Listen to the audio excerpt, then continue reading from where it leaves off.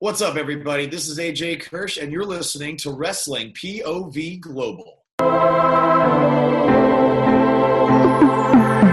Wrestling POV Global Black and Yellow brand. It's your point of view on the global stand. From north to south to east to west, they got you covered like a blanket. But I digress from elite to the hot topic. AEW, Impact, New Japan, they got it.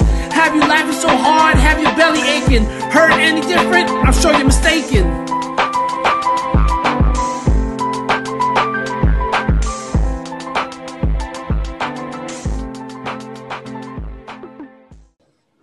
Hey fans, welcome to another edition of WPOV Global. I'm your host, the legend T. James Logan. With me, my wrestling compadres, if you will, seen here each and every week. We have the gentleman, Elio Canella. Elio, how's it going, brother? I'm doing well. Good to see you, man. And also joining us, the lone wolf, Andy Anderson. Andy. Pleasure as always. It's like we're our own Mexican trios. Oh my goodness, we are the trio. You know Elio's eating the pin, right?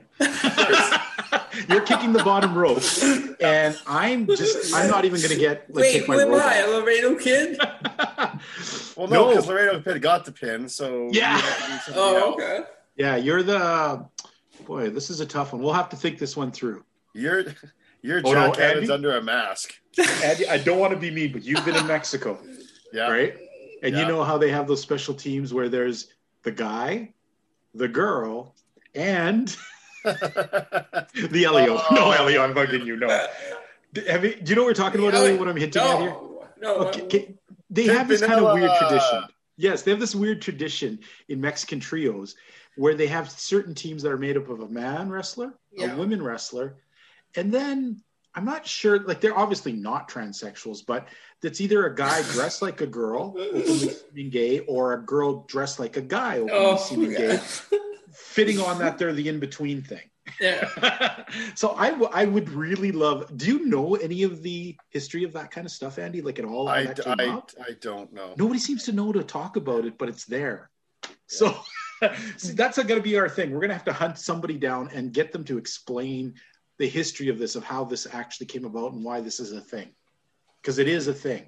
Yeah. It's always on every Mexican wrestling. It's usually the second or third match. It doesn't get a lot of play, but it's there, you know? Like it's something like Sonny Kiss would be the third person, you know, a guy who looks effeminate, or like I said. But anyways, folks, now that we've creeped you all out. We digress. As per usual. Welcome to another edition of Global. And you know what? First of all, I wanted to, we're going to go into our hot topic and our elite deletes of the week. I just wanted to bring up some interesting news that we saw, two pieces of news that we were going to talk about involving other promotions. The first one we just talked about as we were going on air here happened to be Impact showing what people are saying is its lowest rating, despite the fact that Kenny Omega was on the lowest rating for this year. And I kind of scoff and laugh at this because it's like saying the smallest kid in class got beat up 5 minutes earlier than the usual 10 minutes it took him. You know what I mean? It's kind of a minimal thing to talk about when Impact really doesn't really have that much going on. It really doesn't have a lot of fans to begin with. So I'm pretty sure, you know, if 500 people didn't watch it this week, it could be the lowest ever. So I just find that funny that other people are very quick. I don't get this, Andy. You are a wrestling fan. And Elio, you're a wrestling fan. Yep. We love to watch as much different wrestling when we can, as we can, right? So why is there so many segment of people just so quickly willing to mock or pull down a company? Just, you know, like I want more people to succeed. And let's face it, this whole thing is being generated by a lot of people who want to piss on Impact. Okay, that's fine. Yeah. Impact's not your thing. You don't like the show. I watch Impact every now and then, and I sit and go, God, I hate this crap. I never really like it. But I have friends that wrestle for Impact. Longtime heroes of mine that have wrestled for Impact. It's just for not my show for me. The way it comes together isn't for me. But you know what? I wouldn't wish that Impact would close down because like I said, there's friends and guys I've worked with before on there. I don't want them out of jobs. They did win the segment this week. We had mentioned this guy last week when we opened the book and we cleaned. Mm-hmm. We did some house cleaning. Yeah. Johnny Swinger, apparently he's got a new segment where he opened his own casino. His own casino. Oh, my Lord. The Swinger Palace. Swinger Palace. Good for him. But let's just look at that for a sec. Johnny Swinger is not my cup of tea. I don't turn on wrestling to watch wrestlers who are 100% past their prime pretending to weave in with other wrestlers, right? Mm-hmm. That's not for me. But you know what? If that was Nick Bockwinkel, say, at the end of his career, or if that was some other person who I had grown up as a fan with, and Johnny Swinger's had his fans, I'm pretty sure I'd be quicker to buy into that. So just because it isn't for me doesn't mean it's not for somebody. And it doesn't mean because it isn't for me that I should spend all my time shitting on it or trying to put it down. I can just say I don't like the Johnny Swinger shit, not my stuff, and move on. I don't need to destroy the company and hold people out of work because it's not my thing. Yeah. So that's the ugly part of wrestling fandom I don't like. They're also following in AEW's footsteps at their next pay-per-view. How so? Because on this week they had a backstage segment. Tommy Dreamer was talking with Trey Miguel. Mm-hmm. Trey Miguel wanting a match with AC Romero. So at Hard Justice, I believe, April 10th, they're going to have an exploding barbed wire ring match. That's got to be a joke. I mean, neither of these guys have been in a barbed wire match, let alone a exploding barbed wire match. Coming off the heels, this has to be an Impact joke, and we know this, that Impact will go the full way to do resurrections and zombies and all sorts of bullshit. I don't think, I'm going to say right here, I don't believe that match will actually happen the way we think it'll happen. Okay. It'll definitely have some kind. What do you think, Andy? You buying this? You know who Trey Miguel is? If you don't know who Trey, to give you context, Trey Miguel is the third guy who was in, what was those guys called now on? The Rascals. They're now MSK and NXT. MSK. You've seen those guys at NXT UK, those two skinny. Yeah, Trey Miguel was the third guy who was the more talented of them. So imagine a guy that size, that kind of temperament, and that kind of style. He's going to do an exploding barbed wire match? I don't think so. I don't think they're going to have it. And AC Romero, what is that guy? 300, 400 pounds? He's not going to be doing that. They say they want to book this match. I don't see it happening. I think it's going to be just a joke. They're playing along the lines of the stuff. Maybe they'll come up with sparklers or something. Yeah. And it'll be a big ha-ha, and everyone will get a laugh out of it. And that'll be the parody that they're looking for. Speaking about things that don't give me a laugh, ha-ha, I'm not sure. I've really been thinking all week, and I know we talked about this, Andy, a couple of days ago, and I know it's probably been percolating a bit in your head, and you too, Elio, you were listening into. I'm curious what you guys think of this, because at first I thought it grabbed headlines, but Tony Kozina brought up some interesting stuff about this. What I'm referring to is that the current, or the latest, New Japan Cup had just finished. Will Ospreay defeating Shingo Takagi to take the New Japan Cup, then does what in New Japan, when you win the tournament or you win the thing, you call out the champion, okay? And you give your insults and whatever. Well, he calls out Kota Ibushi and then proceeds to say that he's not even really going after the belt. He just wants to show how hungry and dangerous he is to be the best. And he's willing to go to any lengths. And then turns around and grabs his girlfriend, who's been accompanying him to the ring for the last 6 months in New Japan, Bea Priestley, and then throws her into the Stormbreaker, which is his finishing move, which is a pretty devastating kind of twisting slam overhead thing. It's pretty vicious looking move. Nails her with it and says, "This is how far I'm willing to go. I'll do this to anybody." Now, at first I thought, okay, you don't see women barely get into New Japan rings unless they're like a scantily clad girl with that pimp guy, or, you don't really see that. Then you've seen a girl being laid out viciously by one of the top heels. At first I thought, well, that's going to garner attention, excitement. But then Tony Kozina was talking, and we talked about this earlier, and he was saying, well, what point does it prove? What does it service? And when I started thinking about it, I couldn't answer that. So Andy, after we talked about that, and it's been a couple days later, do you think that was a good thing, or that was that dumb thing? Was this a wasted thing, or was this a topical? Personally, I think it's a wasted thing. guessing it was done for shock value. The logic I would put behind it would be the old, I'd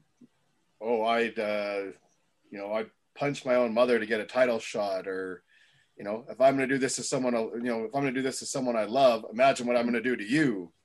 Mm-hmm. That's the only kind of logic I can put behind this. And I don't know. Fell flat for you. Yeah. I mean, I didn't see it. So, I mean, I only know it like second, third hand from, what you guys were talking about, what Tony was talking about. But it's nothing to me that's like, oh man, like really, like that's a good way of getting a heater. I want to see that. It's just like, okay, sure, I guess. Like, wow, you're bad. Sure. Yeah. I'm definitely gonna have to get Elio to dig you a clip of just that move, because when you see Stormbreaker, it's a pretty vicious move. It's not like he just picked her up and dropped her. It's a pretty intense finishing move he's been using for a while. Did she get stretchered out or what? Yes, I believe so. They kind of cut away on a lot of the stuff, so they gave you the shock value and didn't give you the end part. Elio, what do you think? When you saw this, how did that resonate for you? Yeah, I didn't see the point of this shock value.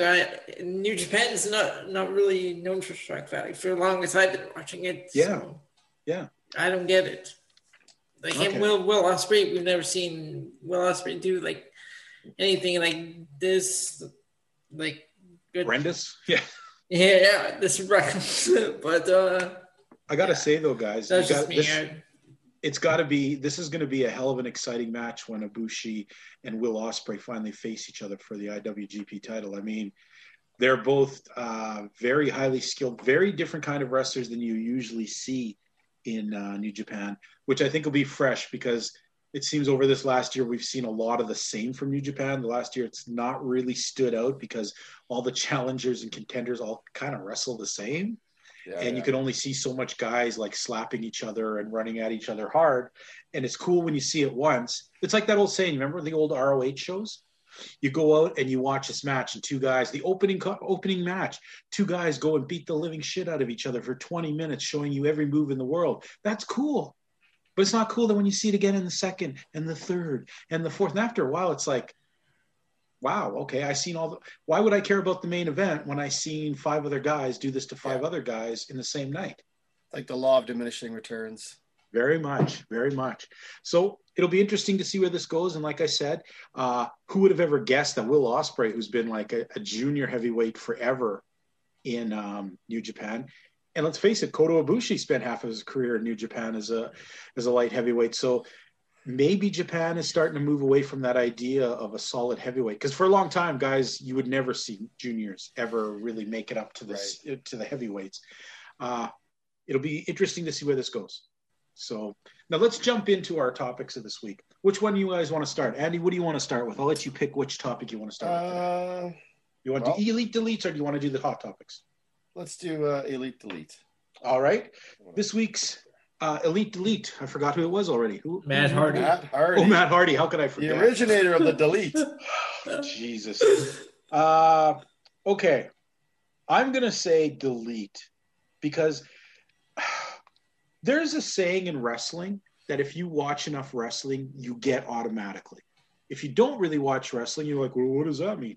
But if you've watched wrestling weekly for a while, you know what it means to get X-Pac heat. Okay? X-Pac heat isn't the kind of heat where you go out and you hate the person so much and you cheer and you want them destroyed, so you invest in it, right? X-Pac heat was basically like he'd get out there and you go, get the fuck off my TV, or you just leave the room and go eat something, like when he was on, because you just couldn't stand him. Like, not hate him, he was just like, whoa, you know? Oh. Matt Hardy, to me, after all this weird iteration of all these stupid characters and stupid things, since even just being in AEW, all the crap with the drones, teleporting himself. What was he? How old? The 5,000-year-old man? 3,000-year-old. He called himself Damascus or whatever. Yeah. All this crap, just none of it resonated with anyone. It was just every week. He was the ultimate throw shit against the wall and see what sticks, right? And none of it was sticking. Now he's Big Money Matt. And I got to tell you, Big Money Matt is even worse than all of these things. It's a character that I'm feeling the X-Pac vibe. It's just like, I don't care. I really don't care. I mean, we're going to talk about it later, but when Darby Allin came running at the ropes at him, all I could think about is, okay, it seems like a lot Matt mails in his matches quite a bit. All I was thinking is, well, Darby usually goes balls to the wall. You may not like his wrestling, but when he jumps out of the ring, he's one of the guys who it actually looks like it hurts. I mean, half the guys in AEW, if they leap through the ring, it's like the guy's catching them to make sure they don't hurt themselves. You know, him and what's the other one? Phoenix. Man, those guys run so freaking hard through the ropes, you know it's got to hurt when you're on the receiving end of them. And just to see him nail Matt Hardy's smug, ugly face tonight sort of made my day. So that's how it's gotten to me. I say delete, and I'm doing his stupid thing because you know what? You guys remember that? The delete. The delete. And it's funny because when it was popular, it was in Impact, and nobody even really watched it. And when he tried it in WWE, they watered it down, turned it so it wasn't even a thing. And now we're supposed to act like it's a legendary thing because of a meme that's out there. Nah, I say delete. I don't want to see him anymore. Big money match are boring. Tonight, somebody in the audience yelled out, "Your brother's better than you." Not by much, but it's pretty bad when your crappy brother is better than you. So delete. Elio, elite or delete? I'm going to say delete because 2001, whatever, when they showed up in WWE, okay, they were like a new team, they were an exciting team with inventing the TLC matches. Then he went to Impact, he did this broken Matt Hardy, comes back to the WWE, they turn it into woken Matt Hardy. Now, then he goes to AEW, starts doing the same thing, and I'm just over it. This big money Matt character he's got going. He says he wants to reinvent himself and get away from the broken gimmick. But to me, it's still the same because no matter which Matt Hardy character we get, he still has elements of that broken delete thing in there. So I'm going to go delete.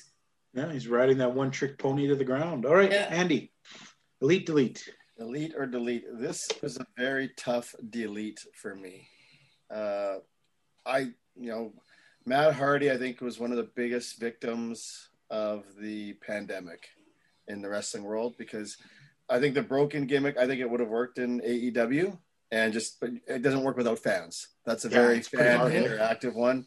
And the timing of that with his debut and things just about shutting down and no fans, I think it kind of took the wind from underneath him.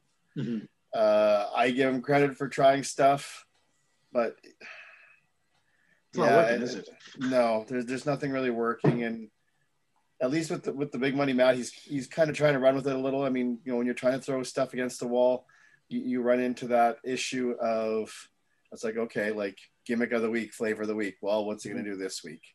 Unless you're going to give something a steady run, and it's tough when AEW only has 2 hours of TV. So, and they're also taping every couple episodes too. Yeah.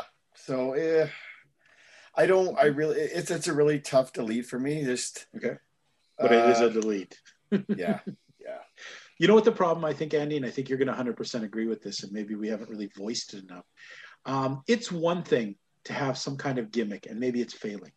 So a wrestler tries to reinvent himself. And it never works if you feel like he's playing wrestler. Yeah. It's a big difference if you go out and live the gimmick. And then even if it's a crazy, stupid gimmick, if you live the gimmick, people will buy into you. But when Matt Hardy really feels like he's just acting a different thing each week. There's no effort. There's no living into it. He's just like, this week I'm big money. This week I'm Damascus. This week, you know what I mean? Yeah. And it just comes off as the last thing in wrestling, which is ironic, but the last thing you want to do is come off as phony. No, very, very true. I think the other thing to that, I was just thinking about it as you were saying it, is at least when guys reinvent themselves or do something. I mean, I'll use The Fiend as an example here. Bray Wyatt, we just saw the return of the Bird Fiend or Extra Crispy Fiend, whatever. Extra Crispy. But it's, even for that to go, for him to do that, or maybe it's a bad example because it's still The Fiend, but at least he's gone for a period of time. My point is just like, okay, well, if Matt was broken, Matt, it's like, okay, well, something should have happened that Matt disappeared for a while. Mm-hmm. and then resurfaces as big money or whatever. You know, it's if he fell into the pool or whatever and he gets reborn as big money Matt, we go forward with that. Cool. But when you show up one week and you're broken, and then you show up the next week and you're a man of 1,000 gimmicks, and then you show up the next week and now you're back to just one gimmick. Yeah. It's very, when we talk about inconsistencies and the problems with that in AEW, and I think that's a prime example of it there with the character is, I mean, it's one thing to throw stuff against the wall, but give it a chance. If it doesn't, then I think you need time to kind of breathe, step back, and reset, not just, okay, next week we're this guy. Well, you remember too, he actually took an injury, that whole falling off the kind of lifter thing. You remember that? Yeah. Hurt himself. And he spent 3 or 4 weeks telling us how he was going away for a while. And he never went away. Yeah. He never went away. Yeah. He just one day decided now he's a new gimmick. And it's just like I said, in wrestling struggles enough in its fantasy world. If you come across as poor or crappy, people ain't going to buy it. You come as phony, you're not going to get bought. So, and even with that, one other quick point to that, just because it's still fresh from our most recent episode that we recorded of Quarantine and talking with Tony Kozina, is we need everything to be kind of the lowest common denominator, and we need to keep things simple. And if we have to start really explaining stuff as to why that's happening, like if you have to explain, I'm going away for a while, well, no, what I meant was this character that I'm portraying, that's going to go away for a while, but I'm still going to be here. Already, that's too much. Right. If you're going to go away. And from personal things, when we all know this in your life, if you tell a joke and then you have to explain why the joke is funny, it's not funny. And that's the same as this. If you got to explain, if you need we were taking apart some stuff, some booking things recently, and we had to use a map to figure out what the hell the story was. Then you know what? Nobody does that. We're the 2% that are taking it. 98% are going, what? Don't get it. Walk away. Yeah, and if you're trying to draw new fans and they have to come in going, huh? What? Wait. Is there a program I have to buy just to follow along? You already lost them. Yeah, just think. Are you guys Lord of the Rings fans? Nope. Okay, are you Lord of the Rings fan, Elio? Somewhat. I've seen the movies. Yeah. So if you turn on the movie and it starts off with a slow thing going on and builds into the story, people get into it. If you stepped in and you started, then you threw down that entire 3 novels down and said, "Read this to understand what's going forward," no one's going to do that. You just can't do that to people. Sure, maybe it'd be cool to read all those things and maybe you'll get an extra thing, but who's got the time for that junk? Yeah. So delete. Matt Tardy, sorry, buddy. You are deleted. And if your brother Jeff was hanging out somewhere, he could jump off some freaking thing and be deleted with you. Alrighty. Let's go into our hot topic of the week. We're going to start off with an easy, simple one. We have numbers and comments for the man. Oh, yeah. Okay, wait. What was the delete comments? Did fans want him elite or delete?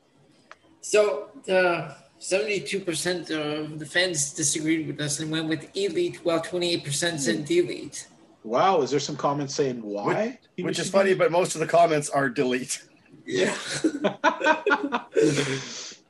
There's a few that say elite. Do you think Matt Hardy was voting continuously? Elite. Can I log on your computer for a second?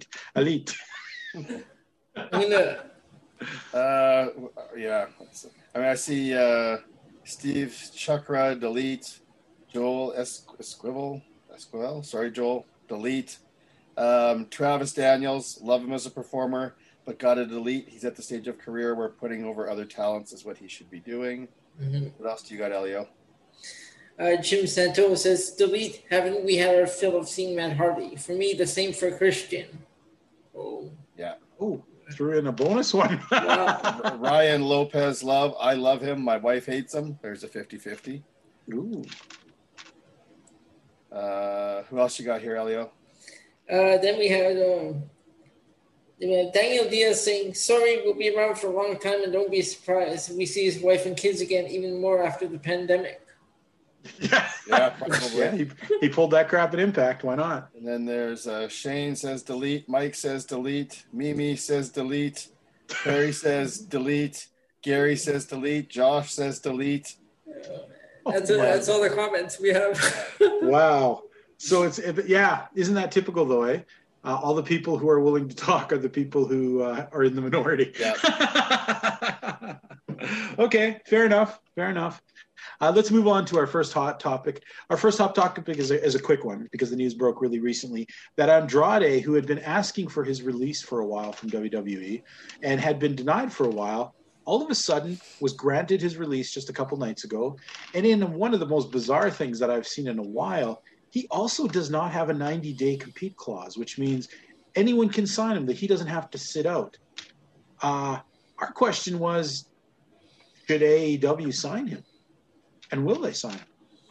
And I'm going to go to you, Andy. You've seen Andrade. You know what he's about, what he offers. Yeah. What are you thinking? I'm going to be a pessimist on this. I'm going to say no. Okay. And that's probably going to be a good thing for him because I'm sorry, but at this point, AEW's track record with former WWE talent, I mean, not so they it's not so good. And I mean, they have issues with having a lot of talent. And again, only 2 hours of prime television to get people over. I'm sorry. I think Andrade would just get lost in the shuffle real quick. So if he's going to do Ring of Honor and work in Mexico, I mean, it might be a little bit, during the pandemic times to be flying back and forth from like Tampa to Mexico or whatever. But right, for his sake. And if I'm wrong, hey, I always come on and say, no, I'm wrong. I'm glad I was wrong. Yeah. But I think if he signs with AEW, I don't see that being a good thing. All right. Elio? I'm gonna say I think he will end up in AEW. It would be cool to see like him in there, like with all the fresh matches they could have with him. And if they just like all the fresh matches they're having with Miro. Yeah. Sorry, go on. Yeah. Yeah. No, well, that's the other side of it. So if that's the other side of this, they book him right, which I don't know how they would book him. What they did with him. The only interesting thing, I think, or maybe interesting thing, but you know what? I say this, and I'm just pessimistic, but I don't think it'll do anything special, but it would be cool, and whether it's at AEW or anywhere else, would be to see him and Zelina Vega. Was that her name? Zelina Vega. Zelina Vega. Hi. For those that speak Spanish, I'm sorry. I realize. Hey, underlay way. But yeah, Zelina Vega. To have them reunited, I think would be cool. Yeah. You get that internet pop, but for business, I don't think that would do anything special. Yeah, and I'm going to have to say this for myself about this. You know what? He is a very talented wrestler, okay? But I want you guys to remember something. He spent most of his career doing much more exciting matches as a masked wrestler named La Sombra, who did not even get to use his character or his things when he finally got signed. So he's coming off with this name Andrade. He can't actually, I don't know if he probably can use it as his real name. Well, it's one of his many names. His real name is Manuel Alfonso Andrade Oropezia. So it's his second last name. And I know this from a lot of Spanish people that when they marry, sometimes you take both names. Yeah. And go back to back. So it's probably one of his last names, either his mother or his father's last name. Mm-hmm. So, yeah, he could do that. But let's face it, he spent 10 years at the top of Mexican wrestling cards as La Sombra. He gets signed, and he doesn't even get to be that character. Nothing about what he did for 10 years was translated over to NXT. So now that he's coming from NXT where he didn't get a lot of success, do you try and repackage La Sombra? Does he become La Sombra again? Does that even sell? And it's not like there is not a bunch of Spanish wrestlers already in AEW who are doing rather well. We've got the Lucha Brothers. We got Laredo Kid popping in now and then. We already have a full spate of Mexican wrestlers. So it's not like he's a super new attraction. You know, this isn't Rey Mysterio coming into ECW for the first time, you know. So he's a smaller guy. It would be nice to say, oh, look at the fresh matches. But I'm still waiting for the fresh matches that Miro was supposed to be in. That hasn't happened, you know. Christian Cage signed recently, and he hasn't even wrestled yet. You know what I mean? Like, so, yeah. So I think if they could find something for him, he definitely has the talent. I mean, they're the only underside of here, Andy, which is you might understand this a bit more than some people who don't. It might be a bit of a coup for AEW, just like Miro, to sign away a marriage partner of somebody who's big in WWE. And at least this was big. Lana was nothing, really. She really still is nothing. But Charlotte Flair is massive for the company. Yeah. To have her husband... The competition. At the competitions, that can be a kind of a screw you, WWE. You know? So, will they? You know what? I'm going to say they're probably going to. But I don't think he's going to move the needle. I wish he would. But I just don't think there's enough uniqueness about him. And he's definitely not a big man. I mean, he spent most of his career. I mean, he's only 5'9". Okay, he's not a big man. He's not a heavy man. He's under 200 pounds, I believe, or right close to 200 pounds. I don't see him being a big factor in AEW. We got any comments on that? Yeah, of course we do. We do. Of course we do. They all say no. What? This one is funny, actually. This is the one I was talking about. I think they meant Santana and Ortiz, but this Alan Bellman says he could team with Tito and Ortiz. Say that again. He could team with Tito and Ortiz. Tito Santana? That guy's back. Or Tito Ortiz. Tito Ortiz, like the MMA fight. Yeah. Oh my goodness. Okay, we're gonna put that down as we don't really know what you're talking about, but maybe you don't either. But yeah. Okay. Richard Wallace, he says, of course, he ticks all of Cody's boxes. I mean, box. Former WWE talent, check. His only box is for okay, that's brilliant. Then we have Rick Serrano III says, oh, that guy again? Absolutely hope so. Imagine the matchups you can have with Andrade. He can face Phoenix, Penta, Jungle Boy, Omega. The possibilities are endless and will be awesome. Be awesome.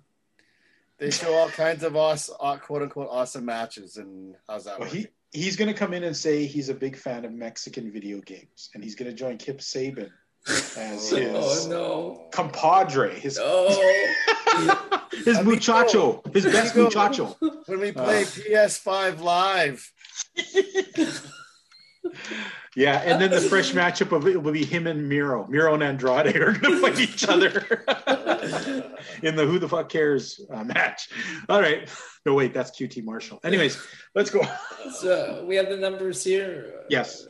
78% say yes, while 22% say no. Makes sense. Yeah. I can see that. Our next hot topic was an interesting one because I had seen a lot of when MJF formed his stable group, what are they called? The Pinnacle? Yep. Pinnacle. Which is really funny when you guys had sent me like the upcoming matches. And for some reason, the Pinnacle just not stuck in my head. When you guys said the Pinnacle, I was like, I thought I equated to the Acclaimed. And I'm like, wasn't one of those guys injured? Like, and where's the three? How's three of them fighting? Who's this third person? And then I literally, until that match came on, I'm like, oh yeah, they're the Pinnacle. What a dumb name. Okay. It's, you know what? It would be a cool name if there wasn't like 30 other cool names. It's just so much of the same, right? Everyone's got Top Flight, The Acclaimed. They've all got these kind of names, and you're just like, well, the hybrid theory. Yeah. It's almost like they've went and like it's like picking off like Steven Seagal movies. Yes. Like I want to see the Hard to Kills. Hard to Kills. Yes. Or no, the Under Sieges. Okay. Under Siege 2. Yeah, they're the backup guys for those dudes. Or no, the tag team is Under Siege 2. Alrighty. So the thing that came out of this, which struck me as the weirdest, okay, you've got MJF, who's the big poster boy. We've all been waiting him to break out and use his superior speaking abilities. Everyone's been, oh, poor FTR. They bring them in and job them out constantly and they're the best. That's the funny thing is too, when did they become the best tag team in the world, since they haven't really won any matches or beaten anybody big, but they're the best team there is. Because that's what they say on the internet, so it must be true. Okay, so Yeah. and then The you got internet doesn't Tully. lie. Yeah, and you got Wardlow. And you would think that the last possible thing that anyone would talk about with all that talent is the guy who has made like a blip. He's a fart in the church in his career in AEW. Has been a fart in the church, okay? Yeah. And that's been Shawn Spears, right? And you would think, okay, pretty odd they threw him in there, but that should be the end of it. But instead, he's become a big internet talking point where tons of people are saying, what the hell is this guy doing? He's nothing. He doesn't belong in this group. And then you got an equal amount of people saying, ooh, he's the enforcer type guy, but he'll be the one who eat the pins for them and blah, blah, blah. And I'm like, why? This is what made him credible in WWE, is just hanging out with some guys. So here's the thing. Does he fit in this group, and will he be successful? And I'm going to ask you, Andy, do you think he fits into this group, and will he be successful in this group, or is he really just a lackey in the bottom? Like, what do you see about this guy in this group? It's tough. I hate to make the comparison, but I see him as, I see him like an enforcer role. Mm-hmm. And the hurdle to get through. Yeah. And in the hired gun, or the, whatever you want to say. And I'm not saying that to compare, like, make a Horseman comparison comparing to Arn, but the enforcer, that's how it is. I mean, you've got the tag team, you've got the guy that's going to kind of be the diamond, the centerpiece in MJF. Mm-hmm. And, he's sort of the right-hand man. And I think he's a good fit for it. I think he was underrated. I think he's undervalued. Mm-hmm. A while back, when he disappeared, they were talking about Matt Hardy, mm-hmm. and how if he's going to do something and change, like disappear. Remember, this is what happened with Shawn Spears. Shawn Spears, the last we saw him, he did like the shoot style kind of promo or interview. I think it was with JR or Tony. Yeah. And he wasn't being used properly, and he basically wanted to quit. Uh-huh. And we were all like, what the hell? Like, and that was awesome because they kept it quiet. I really like that. Yeah. And so now it's kind of like he's found his spot, and he's kind of, it's like a refresh, a bit of a reset. Mm-hmm. I think, especially looking at who he's worked with, I'm trying to think if he's got more. I mean, he's obviously got more experience than MJF. Yes. I'm trying to think, would he have more than FTR with those guys? To be honest, yeah. I mean, wasn't he Gavin Spears originally in NXT probably at least 7 or 8 years ago?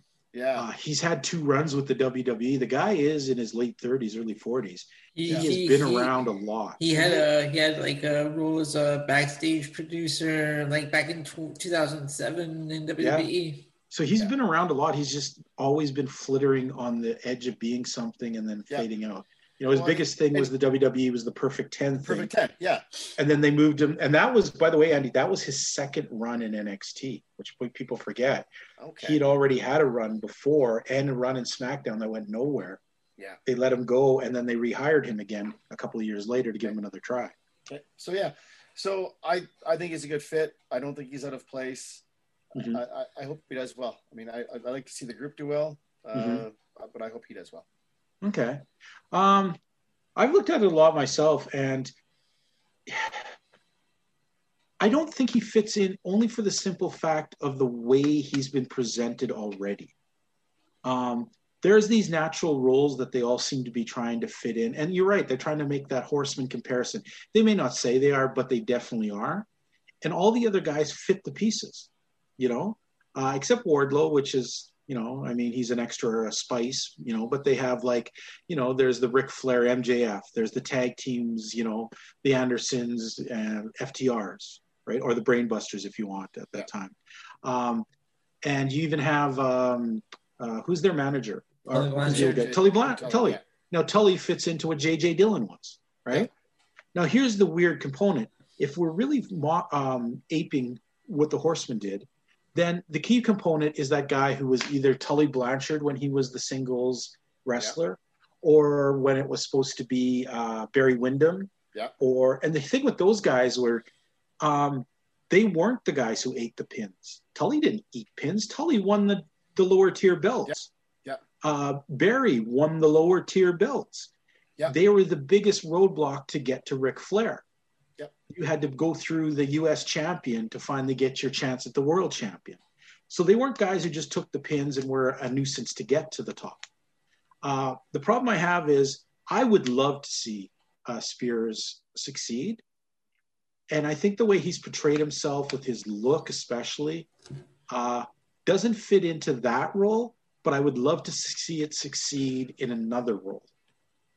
And so I can see why people are uncomfortable with this fit. It's like, you know, you have the Four Horsemen. Hey, let's make Dusty a Four Horseman. Huh? That ain't gonna work. You know, for me, that's why I don't think he fits in, and I see why people have the uncomfortable thing with it. And I don't think it has anything to do with his ability. There are some people who are dissing him on the internet saying, "Well, he's nothing," blah blah blah. No, this guy is a well-traveled wrestler. I've even seen him live a couple times. Andy, he's come up to PWA. He was a PWA champion, wasn't he, for a little bit?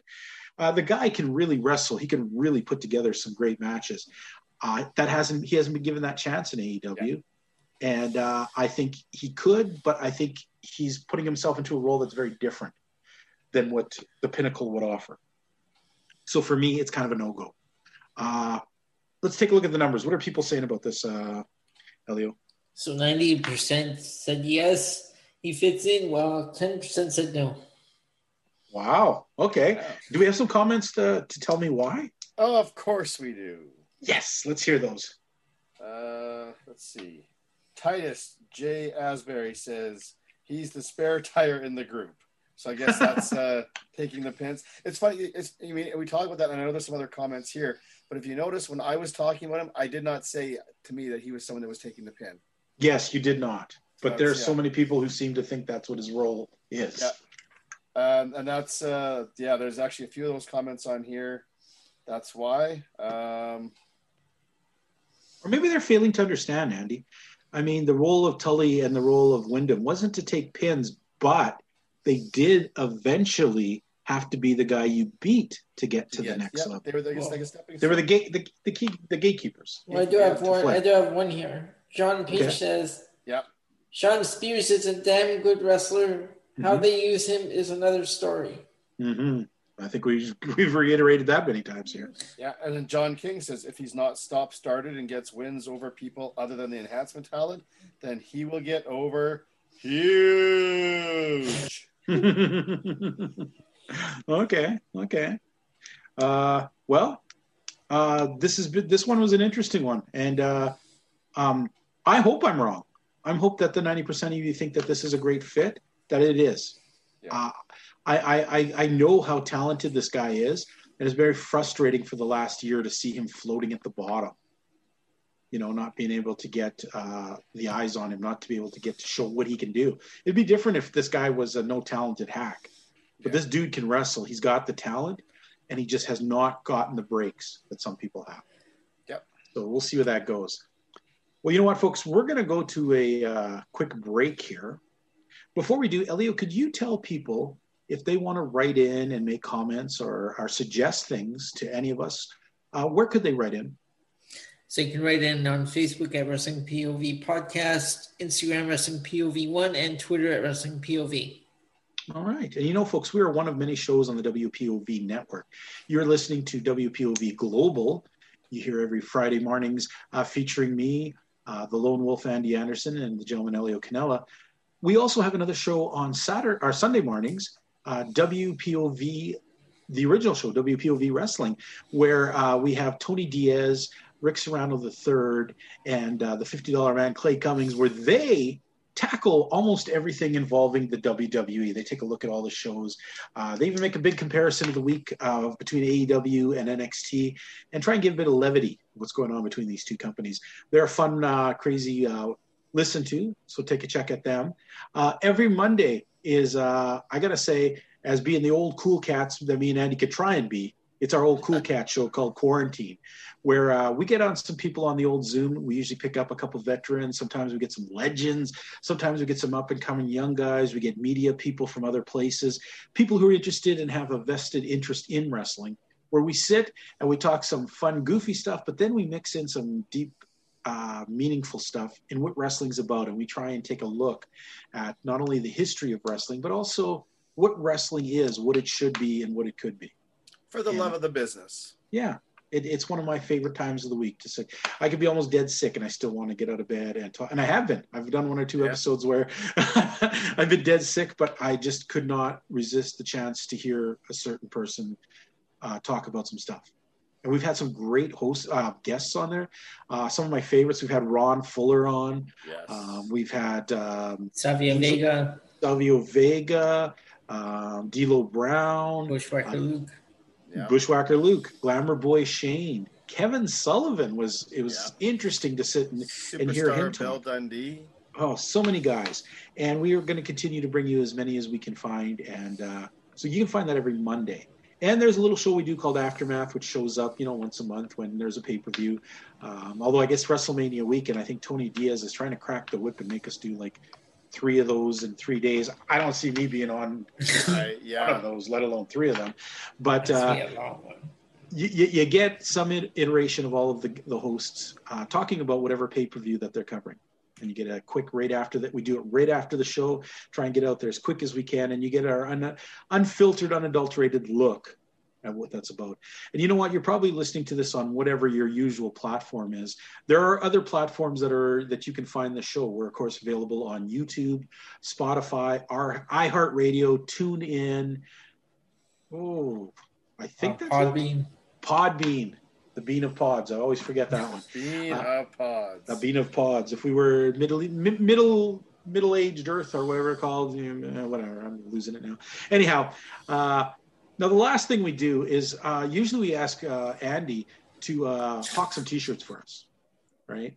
But Andy's throat sometimes gets a little parched, gets a little hard, a little worked up, and so we usually try and see if we can bring in a special guest just to cover him. We've been on this great run where we had been resurrecting the spirits of some passed away WWE legends. This time, it is not a passed away guy. Oh, no. It is a guy who was in the WWE. He's an old timer. He's a very interesting, intense kind of fella. And he's been putting his time in lately in AEW. So I want to bring forward Jake the Snake Roberts and have Jake tell us about the T-shirts that we have for sale. Are you serious?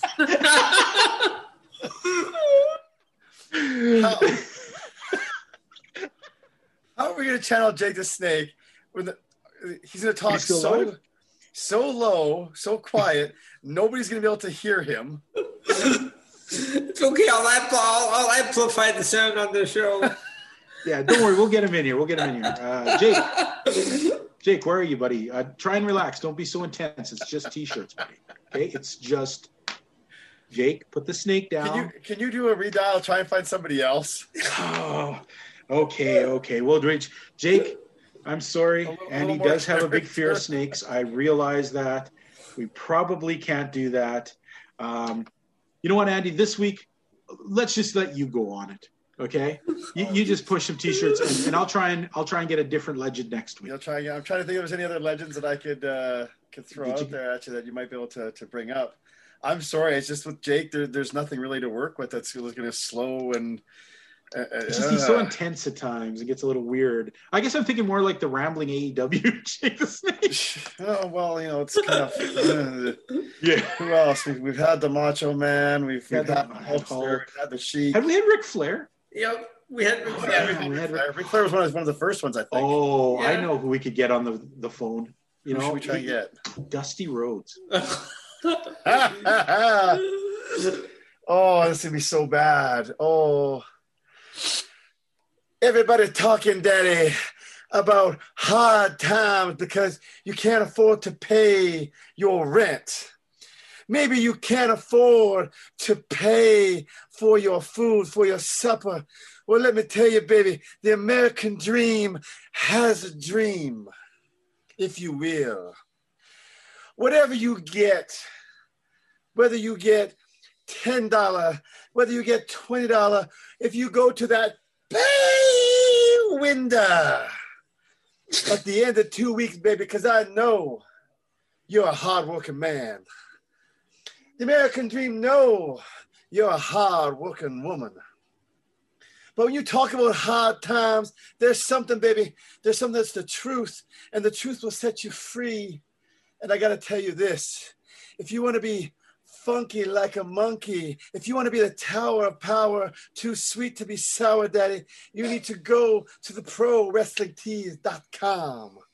The / wrestling POV. You find yourself one of them cute little t-shirts from the Wrestling POV crew, daddy. They got the 1, 2, 3, 4. I'm not talking about the 4 horsemen. I think maybe they even have 5 if we're going to count that nasty scoundrel hiding in the back, Mr. James J. Dillon, baby. You find yourself in front of your computer. You find yourself on ProWrestlingTees.com. You get yourself one of those Wrestling POV t-shirts, daddy. It don't matter if you got black with yellow polka dots. It don't matter if you're wearing your policeman's hat on backward. You buy that t-shirt, baby. And remember, the American dream, the son of a plumber, I'll leave you with this. You can beat my prices, but you can't beat my meat. Oh, Dusty. Thank you. Thank you. I was going to ask for Sapphire, but I knew she was busy. So thank you, Dusty. Thanks for coming forward. And that's right, folks. We're going to go to a quick commercial break here. When we get back, we're diving nose first straight into AEW. Dynamite time, babies. This is the Canadian Crusher, AJ Sanchez, and you are listening to WPOV Wrestling. And we're back, folks. Let's take a look at, okay, prime it up, Andy. Let's take a look at AEW. Dynamite! For a second, I thought you were going to do the AEW exploding match fizzle there. Dynamite. That would be just too meta for us today.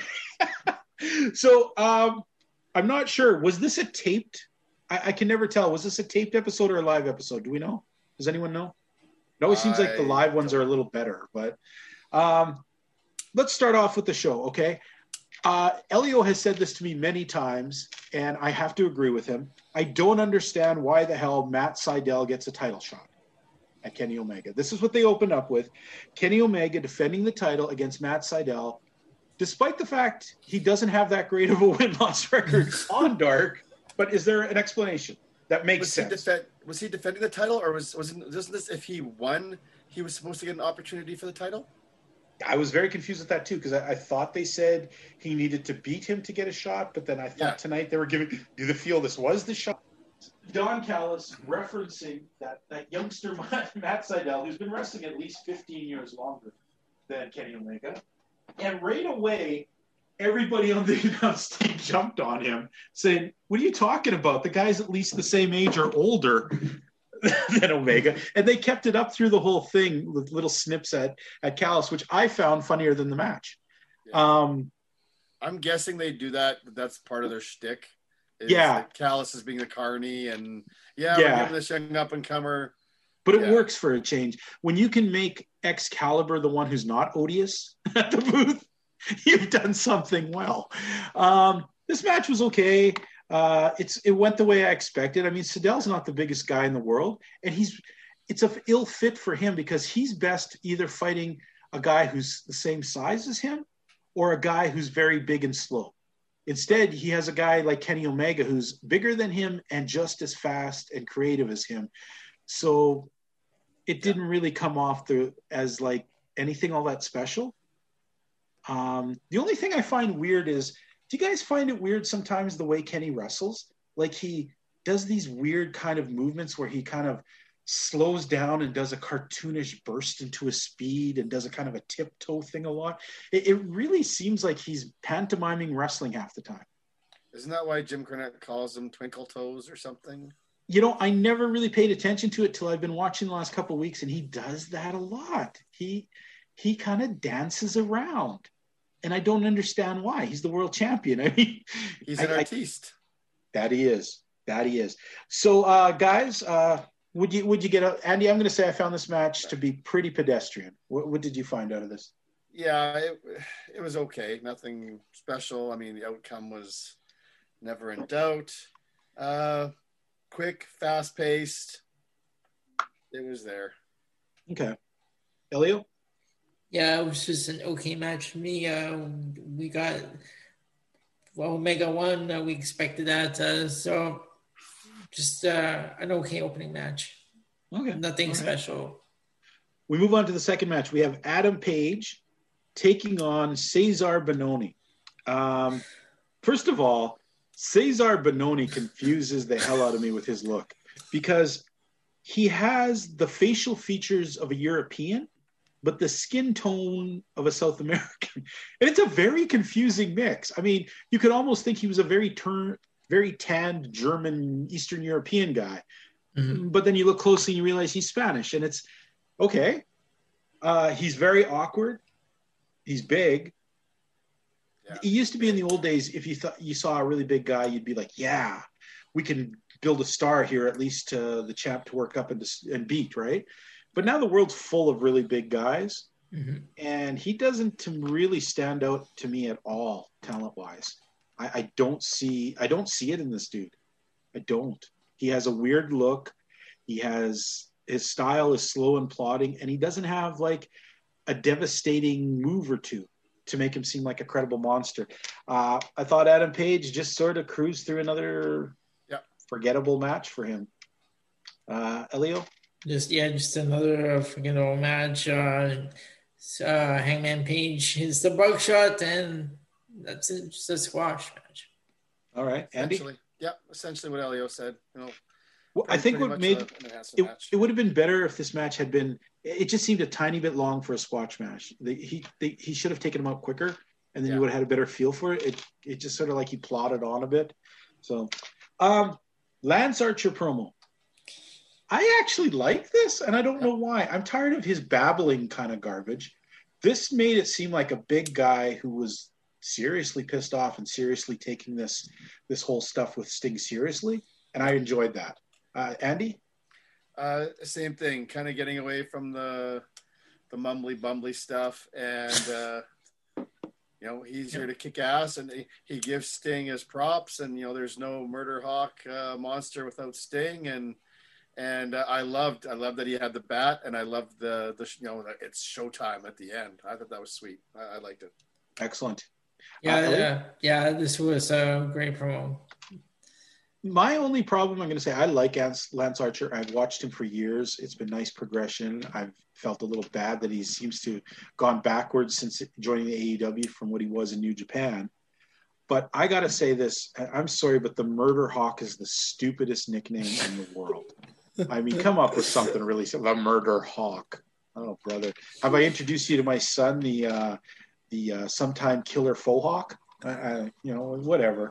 Okay. Moving on. We had a little thing with Thunder Rosa that happened right after the match. They showed her talking, and then they had Britt Baker come out and do a very heel promo, which was the logic of it. Okay, she delivered it great. Yep. Okay, and she said some schnitty little things in it, right? Some of them, though, you could take apart being like, well, that's an incredibly stupid thing to say. I mean, saying about Mick Foley, I was there with my 85 thumbtacks in me. Try that guy's had like 8,000 thumbtacks in him. Like, you know what I mean? That was kind of a stretch. I think you said it took Mick Foley 20 years to become a legend, and I became a legend overnight. Yeah, so that was the ultimate in. I enjoy the bravado of the heel there, but it was so far out of credible. She tried to make it credible by including Mick Foley, but in doing so made it uncredible by what she said. So that's the only thing that I'll say wrong with it. But I'm loving the fact that, man, she has got some personality. Yeah. And lately she's been wrestling. So, Elio, what do you think of this one? This was one of my highlights. So, great promo, but I could have done with the Mick Foley thing. Okay. But overall, it was really great. Okay. Andy? I kind of agree with what you guys are saying, and you guys know I'm a Britt Baker fan. Yeah. I loved the attitude. I loved the poise, the way she carried herself as the heel. But this is the one thing, and I find this, and if you understand to some degree the business and you get why they're doing it, it's the same thing with MJF. is that, you got the youngsters and some of the claims they make, you understand why they're doing it. They're trying to get the heat. They're trying to make the comparison. They're trying to get the cheap pop. They're trying to get the mentions or whatever. But, it's kind of like you're saying, though, like it loses credibility. And it's like, okay, yeah, maybe there was a time where you could say, oh, Mick Foley, it took you 20 years to become a hardcore legend. I became one overnight. No, you didn't. No. You had a solid match. You had an impressive match that exceeded expectations. You stepped up. You surprised just about everybody. No, you're not a legend. You're not a hardcore legend. Yeah. And sometimes it's those incredulous claims, like you said, like the intent is one thing, but it almost has the reverse effect in that it's like, no, I'm kind of buying into you less. It's the same thing with MJF, some of the stuff that he says. And it's like, I get you're being a heel and I get you're trying to be the, like textbook in this regard, but no, even with the level of suspension of disbelief, it doesn't work. You're not going to buy into it. And you look, it's almost like you kind of look foolish for saying it's you're just trying to do the name drop, or you're trying to just say something for shock value rather than, having it actually be incredible. And you know what, too? I want to point out something odd here is it takes two people to do a match. Yeah. And we can't forget that Thunder Rosa was quite brilliant in this match. But did you notice, you can tell who AEW really cares about promoting and who not so much by just these two back-to-back little interviews, the way they were presented, shot, and done. Even though she lost, Britt Baker looked like she was the star. And even though that Thunder Rosa won, she looked like just the sort of afterthought of the second part of the match. And I felt that very depressing, because I think Thunder Rosa can be more, but for some reason, I don't think AEW is going to present her in anywhere the manner that they're going to put Britt Baker at. I think they're much more. I mean, Britt Baker, was she not the first woman they signed to AEW in the beginning when this all started? I'm pretty sure she was the first female wrestler they announced before AEW even started. She was out there doing those promos. So, all right. Then, okay, like I said, these names, okay. You guys, I had to watch some of this out of order, and I asked for a list of what was coming up. Andy and Elio sent me that the Pinnacle defeated Varsity Blondes, and Andy had written some guy. So I'm like, first thought, Dante Martin, for sure. Dante Martin from Top Flight. It took me a minute to recognize him too. But so they come out. Are actually, the thing is, when he said the Pinnacle and these younger tag team Varsity Blondes, and he'd written the note that on his note he had said, well, who's the good guy, bad guy here? Or no, sorry, he said, who are they trying to push here? Yes. Right. So in my head, I automatically thought this was like two young teams coming up. So the Acclaimed popped in my head. And then I started thinking, well, isn't one of them injured? Well, okay. And who's the third guy? Why would okay. So I'm very confused. And when they opened the door, it literally took me a few seconds of them walking by to go, oh, they're the Prestige. Oh, okay. It's MJF's group. Oh, I mean, the Pinnacle. Or the Pinnacle. Jeez, there's so these interchangeable names. Yeah. Okay. Let's get into this match. See, you can call them almost anything. Pinnacle, Prestige. Yeah, they're all kind of the names, or there seems to be a lot of the names these days. Yeah.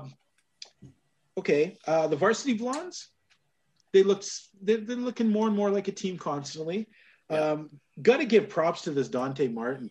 He is so smooth for a smaller guy in there, and I'm watching him, and he's like, it's like he's had 10 years more wrestling training than the Varsity Blondes. And we know that's not true, but he just has a fluidity about him that he really you feel like you could plug him into any match with somebody and he's going to make both people look good.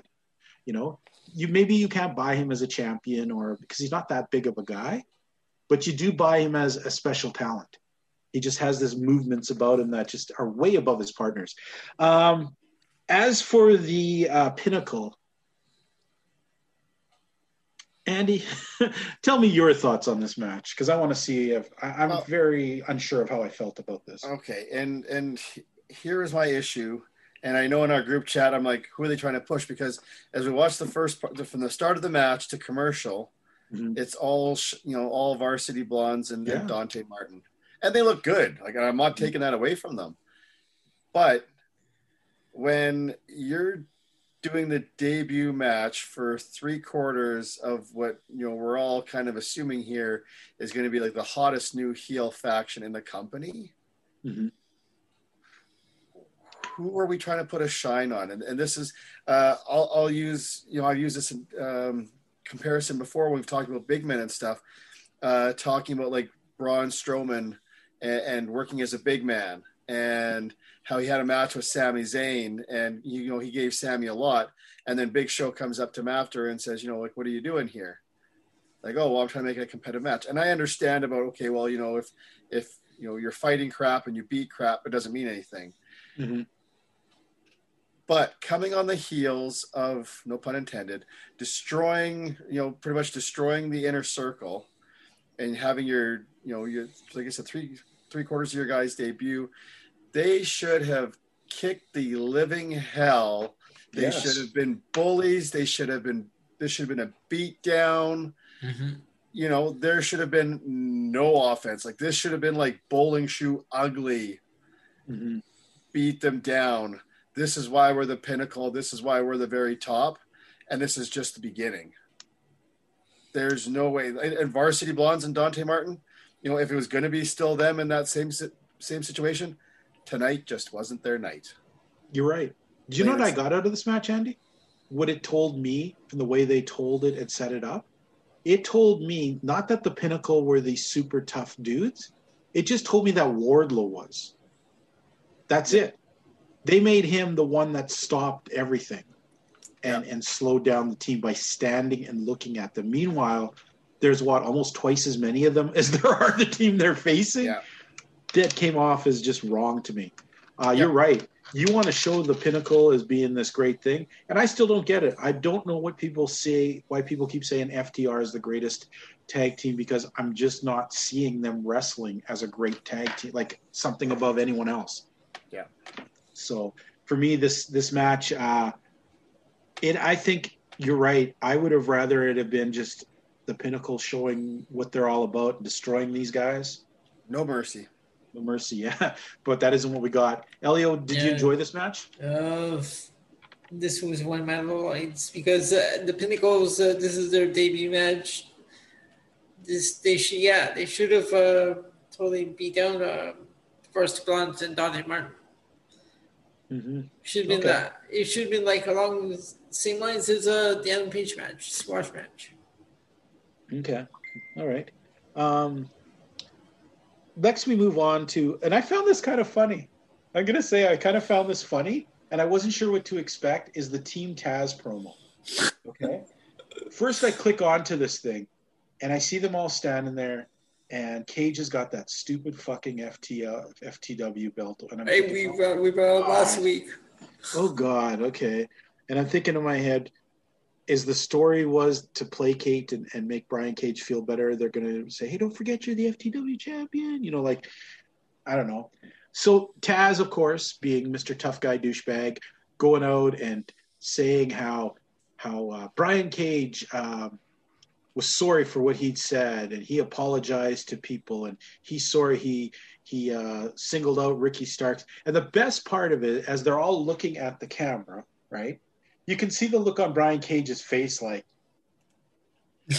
like, okay. And man, Hook looks like he's 14 years old. I don't know what that guy's doing in there. Ricky Starks was just bizarre looking today. I can't put my finger on it, but he just seemed very strange today. You're okay, Ricky? Absolutely. Right. And here's where it was all great until they cut to Brian Cage. And all Brian Cage has to do is do something to show a little more division, to get a little bit of a spike in there. And instead, all he says is, who better? And it's just so much more ambiguous that you're like, Taz is kind of looking there like, okay. I think that was a missed opportunity. What do you think, Andy? I get what they're doing. You know, it's the. Is it the slow burn they're going for? No, I mean Taz. You know, saving face. Everything's cool. You know, they may as well just said, "Oh, Brian wasn't feeling well, and you know, he said some things that were kind of crazy." Ha, ha, ha, but we're all good here. Everything's okay.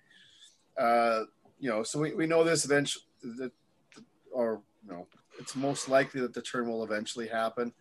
It's something. It's with Team Taz that. Maybe, I mean, Brian can he can only get better if they split him up, right? Mm-hmm. I hope so. Yeah. Well, here's the logic here. So the three of us are in a team, and Andy breaks our enemy's thing and goes over and tells Rick Serrano that he respects him and blah blah blah. And we're in the back mad tizzy because we've been feuding with Rick. Well, what do you do with Andy? With Rick and Tony. Right. So I'm supposed to understand that we decide to all parade ourselves out on television without talking really to Andy. Yeah. And start saying, well, Andy says he's sorry, and Andy came and apologized to each and every one of us. And now if he did this already and he got pissy and left us, we're supposed to think he's just going to go, oh, yeah, okay, guys, yeah, sorry, yeah. It just logically, it was like, really? Of course he's going to be sitting there going, what the fuck are these guys talking about? You know, you're just going to make a fool out of yourself. So I'm not sure what the point was. Did Taz think he was going to intimidate Brian Cage by having four of them browbeat him? I don't get the logic in this. So for me, this fell pretty flat too. Elio, did you get anything positive out of it? For me, it was just there. I was like, I got a laugh out of Brian Cage doing two words that he said were "who better." Ubaya. Okay, moving on to the QT Marshall thing. Oof. Guys, this would be a great story told by anyone else but QT Marshall. This guy, man. I mean, I get he's probably a great trainer. Yeah, but he has zero personality. He's where personality goes to die. Okay? You said about Kenny King. he's the Kenny King of AEW, okay? But at least Kenny can wrestle more. So I'm watching this, and it's like QT Marshall complaining, and you get it. If you had your eyes closed and it wasn't him, you get the idea of why he's feeling upset. Yeah. You can buy into that. But then when you look at who it is saying it, you just don't care anymore. The most awkward thing in the world was him pointing out his wife and trying to sound sympathetic and sad. Meanwhile, she's like waving her hand, smiling. And I don't get to sleep with her. Yeah. She's just there to look at. Okay. And then, of course, the biggest douchebag in the world, Cody Rhodes, comes out. And he comes out and he says such a smattering dick face thing to say to somebody. QT Marshall is saying he just wants to prove that he can wrestle competitively and show that he's a superstar. And meanwhile, Cody Rhodes comes out and might as well have just patted him on the head and said, don't worry, though. If I get you in a hold, I'm not going to cinch it in. And if I put the crossroads, I'm not going for the finisher. We're family. So basically you're saying, okay, little buddy, you'll have your little spotlight. And I won't hurt you because obviously I'm way tougher and cooler and stronger and smarter and everything else than you. And I'll make sure to take it easy on you, little buddy. Let me put your little cheek. Oh, my God. Now, this might have worked had it been somebody who didn't, or somebody who had a personality, but it's QT fucking Marshall, who you can, I put on his matches when I have a hard time sleeping or insomnia, and bam, I'm out. You're an interview with this guy, and I'm falling asleep right now talking about QT Marshall. So, as you can tell, this did not work for me. And once again, I'm not sure, does Cody Rhodes even have any idea what the fuck he wants to be? Does he want to be a hero? Does he want to be a douchebag? What is he? Because every week he presents something totally different. And then just when you think, okay, I understand this dude, he does something even worse. And most of it is self-centric douchebag. It's douchebaggery. That's all I can say. Bag. Elio, what'd you get out of the old QT Marshall? I didn't like this segment at all. Just QT Marshall for me, just boring. Nothing interesting about him. Not looking forward to next week's match. Mm-hmm. You weren't blown away by those great sweats he was wearing? I mean, that's his uniform. Is this nice sweats? Okay, go on. Sorry. Yeah, so looking forward to this match next week. We know who's going to win. Cody's not going to lose. True. He even comes up all battered wearing freaking arm sling, and he's still treating him like, "Don't worry, little buddy. I may be half dead, but I'll still take it easy on you." For me, this fell flat. I didn't like it. All right, Andy. You know what? I'll try to be the optimist here. Okay. Even with QT, like at least like the story is believable, and it's something that is there.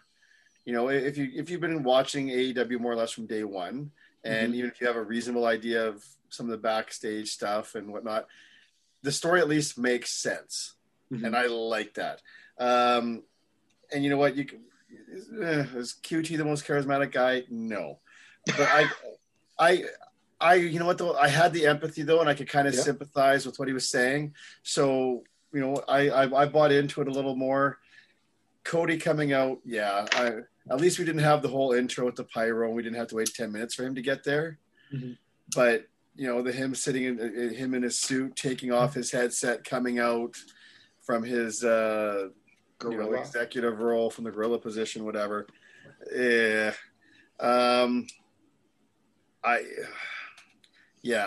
whole condescending. Don't worry, little buddy. I get it. It's just. Do better. That's how I felt about that. Like I actually, you know what? I actually felt, I did feel bad for QT because it's like you're seeing this and going, well, yeah, this is essentially what you're complaining about, and you're coming out and you're having to deal with this. Yeah, and I mean Cody, it's maybe he borrows that that mythical Young Bucks coin that I talk about. Before they come out, we're gonna flip it. Are we heel today? Yeah, heel or babyface. So. But no, maybe next week, maybe this is the match where QT snaps his arm they're trying to put a little heat on him, and Cody sits out for a while or something. It's where he comes out next week wearing Adidas. He calls it Adidas. He joins with Miro, and they become the Gopniks. And I know. I would like to see. I think what we need to see. Is we need a tag team with QT and Brandon Cutler. Oh God! And we can call them. We call them the other guys. The other guys. Oh. Okay. Actually, what I see next week, Lee Johnson gets involved because in the original feud was Lee Johnson and QT, which doesn't make it any better. I'm just saying. As we're looking at this, right, and I'm thinking they're wasting this great storytelling on QT Marshall because this really isn't his spot. This isn't really, it's not working. And then I look over and I'm like, why the fuck isn't this not Scorpio Sky? Imagine how great this would be, Scorpio Sky having these problems with Cody. The same story.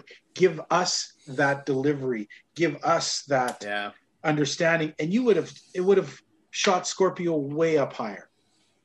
Instead you give the great lines in the thing and the star presence to the guy who is not really like, okay, I could go the rest of my life without saying the name fucking QT anymore. Okay. It's stupid. Go ahead, Andy. To his credit though, that's a more real story than 90% of what they got though. True. You may not like the delivery of like who's doing it, but it's a real story. It's based on more of a legit story than stupid video game crap or what? You're not buying the video? Okay, yeah. Fair enough. Let's move on. Hey, did you notice, and I wanted to, and first of all, I'm going to ask Elio not to answer this because sometimes he gets a little crazy with the trivia. I want to see if Andy gets it first. And if you don't get it, then I'll open it up to Elio. Okay. Now, they mentioned in the match with Omega that only one man has ever kicked out of the One-Winged Angel, and that he wasn't in AEW. Andy, do you know who the man was who did this? Oh, I think we've talked about this once before. We might have mentioned it before, but it's not like a big superstar. Do you know who it was? Was it the 9-year-old girl? No. It was a legit wrestler. It was like a legit wrestler? Okay. Yeah. Shoot. I don't know. When you tell me, I might be like, oh yeah, okay, that sounds right. You probably will. I don't know. Do you know, Elio, you're not looking this up, are you? No. Okay, do you know who I'm talking about? Who the man was? I can't think of the name offhand off the top of my head. You should, because he was in the next match. Laredo Kid is the only person who was kicked out of the One Wing Angel when Kenny beat him for the what is it, the AAA title? Right. That was that Triple Mania? The one in Mexico, yeah. Oh, okay. Yeah. And Laredo right. Kid is the only guy who's legitimately kicked out of the One Wing Angel in a very long time. No, that's and then, so here's the part I don't get. They drop that little seed. And then at the end of this match, when Cody comes out, when Omega comes out and Kenny starts beating Laredo Kid, he's like, I remember you, but that's all he says. And they never reference once that this was the dude that beat him. Why did they do that? That blows my mind. You set the seeds up, you throw the ball in the air, but you don't really let us take a swing at the, and especially, and I said in the past, right, like I talk about history and story building and how good WWE is doing at doing that. This is one of those things where, they're going to create a little bit of history here, like AEW history, but not everybody knows about, the AAA match or the mega title or whatever. You know what? If you're going to make that part of your history, you're right. Like, tell us and then tell us again. Yeah. Yeah. I mean, to hint at it, to say he wasn't in the company and then he shows up in the next, 3 matches later, Kenny comes out, attacks him and references it without telling us totally, would have lost opportunity. It would have been so cool. All one person had to say is, oh, yeah, Laredo Kid was the guy who lost the AAA title because you're putting up your champion, right? Yeah. So just dumb to mention. I'd rather they had not mentioned that at all and just let Laredo Kid take a beating. But what? These are all internet wrestling fans, and everybody knows this, so we don't have to tell you. Yeah, it popped 3 out of 300 people. Yeah. Okay. No, not cool. So we got a match of the Lucha Brothers and Laredo Kid defeating the Young Bucks and Brandon Cutler. Just reading that alone, you knew who was taking the pin here. 100%. Laredo Kid, if you're going to team with Phoenix, do something to make yourself look slightly different, because in the fast pace of this, man, you two guys your masks and shit look way too much alike. It's confusing. Okay. But, it's the typical lucha style trios match. The Young Bucks were the Young Bucks. Boy, I don't know if you guys caught this. I try not to be cruel to Brandon Cutler, but when they did their Meltzer driver and he jumped up and tried to do the spike thing into it to help them, did you see how pathetic that was? Well, he looked like he slipped and fell on his ass. Yeah. He slipped and fell, dude. And it was so bad that you're like, dude, you don't deserve to actually be in the ring with these guys. They may be your friends, but you're not on their level. Okay. That's like, okay, you know what? I know, think of a team. The British Bulldogs were good friends of mine. Doesn't mean that I should put on tights and wrestle a match with them. So Brandon Cutler, he looked really poor in this match. I guess they tried to make it exciting because he got cut. It did nothing extra. The Lucha Brothers, they did their usual kind of stuff. Sometimes I can enjoy it. Tonight, I was not into flippy flip mood, so I didn't buy it. In the end, Brandon Cutler eats the pin. And then is what we were really waiting for. Kenny Omega runs out, cracks Laredo Kid in the head, makes a bunch of references that, hey, if you're an obscure wrestling fan, maybe you'd catch. Yeah. They should have explained that. We explained that. And sorry, real quick. And that was that his mega AAA title that they had out with him too? Yeah, because it wasn't the AEW title. Yeah, that's what he ran out with that title. Yeah. And so why, if you're going to bring out the title, show it on national television, referencing slightly the person beating you, why would you not just tell us this is the dude that actually beat you? Oh, wait, maybe it's because Laredo Kid's only 5'2", and he's the only guy who survived the thing. Maybe. I don't know. But this is another thing that I'm having a problem with here too, guys. Okay, so out come Omega. He starts doing this impassioned plea towards, and this wasn't that bad. No. Okay? It made sense in a story-wise. You know, I gave up going to another thing. I was here to build this company with you guys. And let's face it, Omega did all those things. He spent a year as a tag team champion to keep the total spotlight on himself so that he could have his turn later. He helped build the company. He did all this stuff. And then when things start going in his mind for him, the Young Bucks start poo-pawing everything. And these are the same dudes who were in the Bullet Club in Japan and did all these other shitty things, but now they choose to not back Omega. So I get that storyline of it, okay? What I don't like about this feud is like they're really setting up the Young Bucks versus the Good Brothers, maybe. Yeah. Yet the Good Brothers are never around and they don't really cut promos. And are they the elusive Kenny Omega boogeymen? Because they also get referenced later on by Moxley and Eddie. Yeah. And so it's like, okay, it's if one of those things where either, what's that great saying? Shit or get off the pot. Yeah, okay? Yeah. Don't just hint at little things. Either give it to us or drop it. Because this whole stuff with the Good Brothers, I don't get it. Are you just setting them up to be quickly lose to people because you hint that they could be really bad, but you don't show us enough of them to make them really stick out in our minds? So that I didn't appreciate. Okay.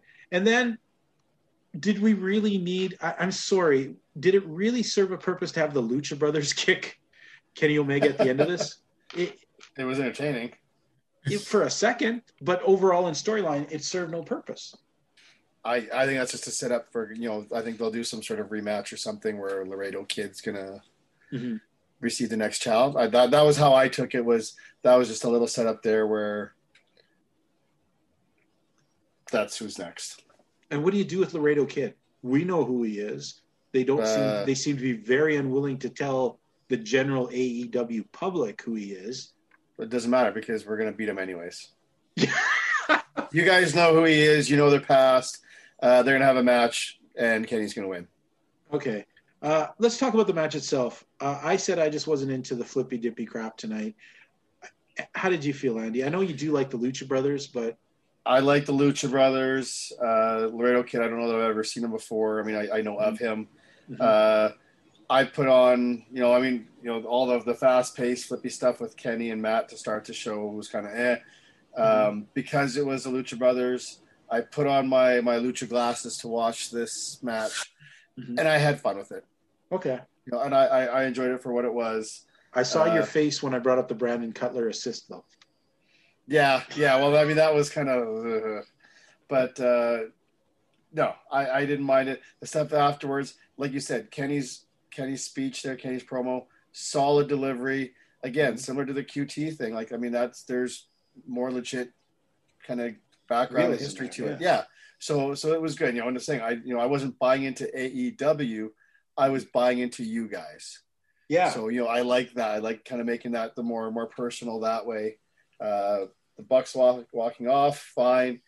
Yeah, the Good Brothers. That's one of those things where, in this setting, it was done as they were coming in late because this stuff had to get done. But for the timing of it, otherwise, this would be akin to Hobbs coming in late for Cody, and it's like, oh yeah, the Good Brothers are going to turn on Kenny because they were late getting there. Like that's in a different. From a different look, that's how that would kind of come across to me. But no, it's, if that's setting up for Young Bucks and Good Brothers, cool, fine.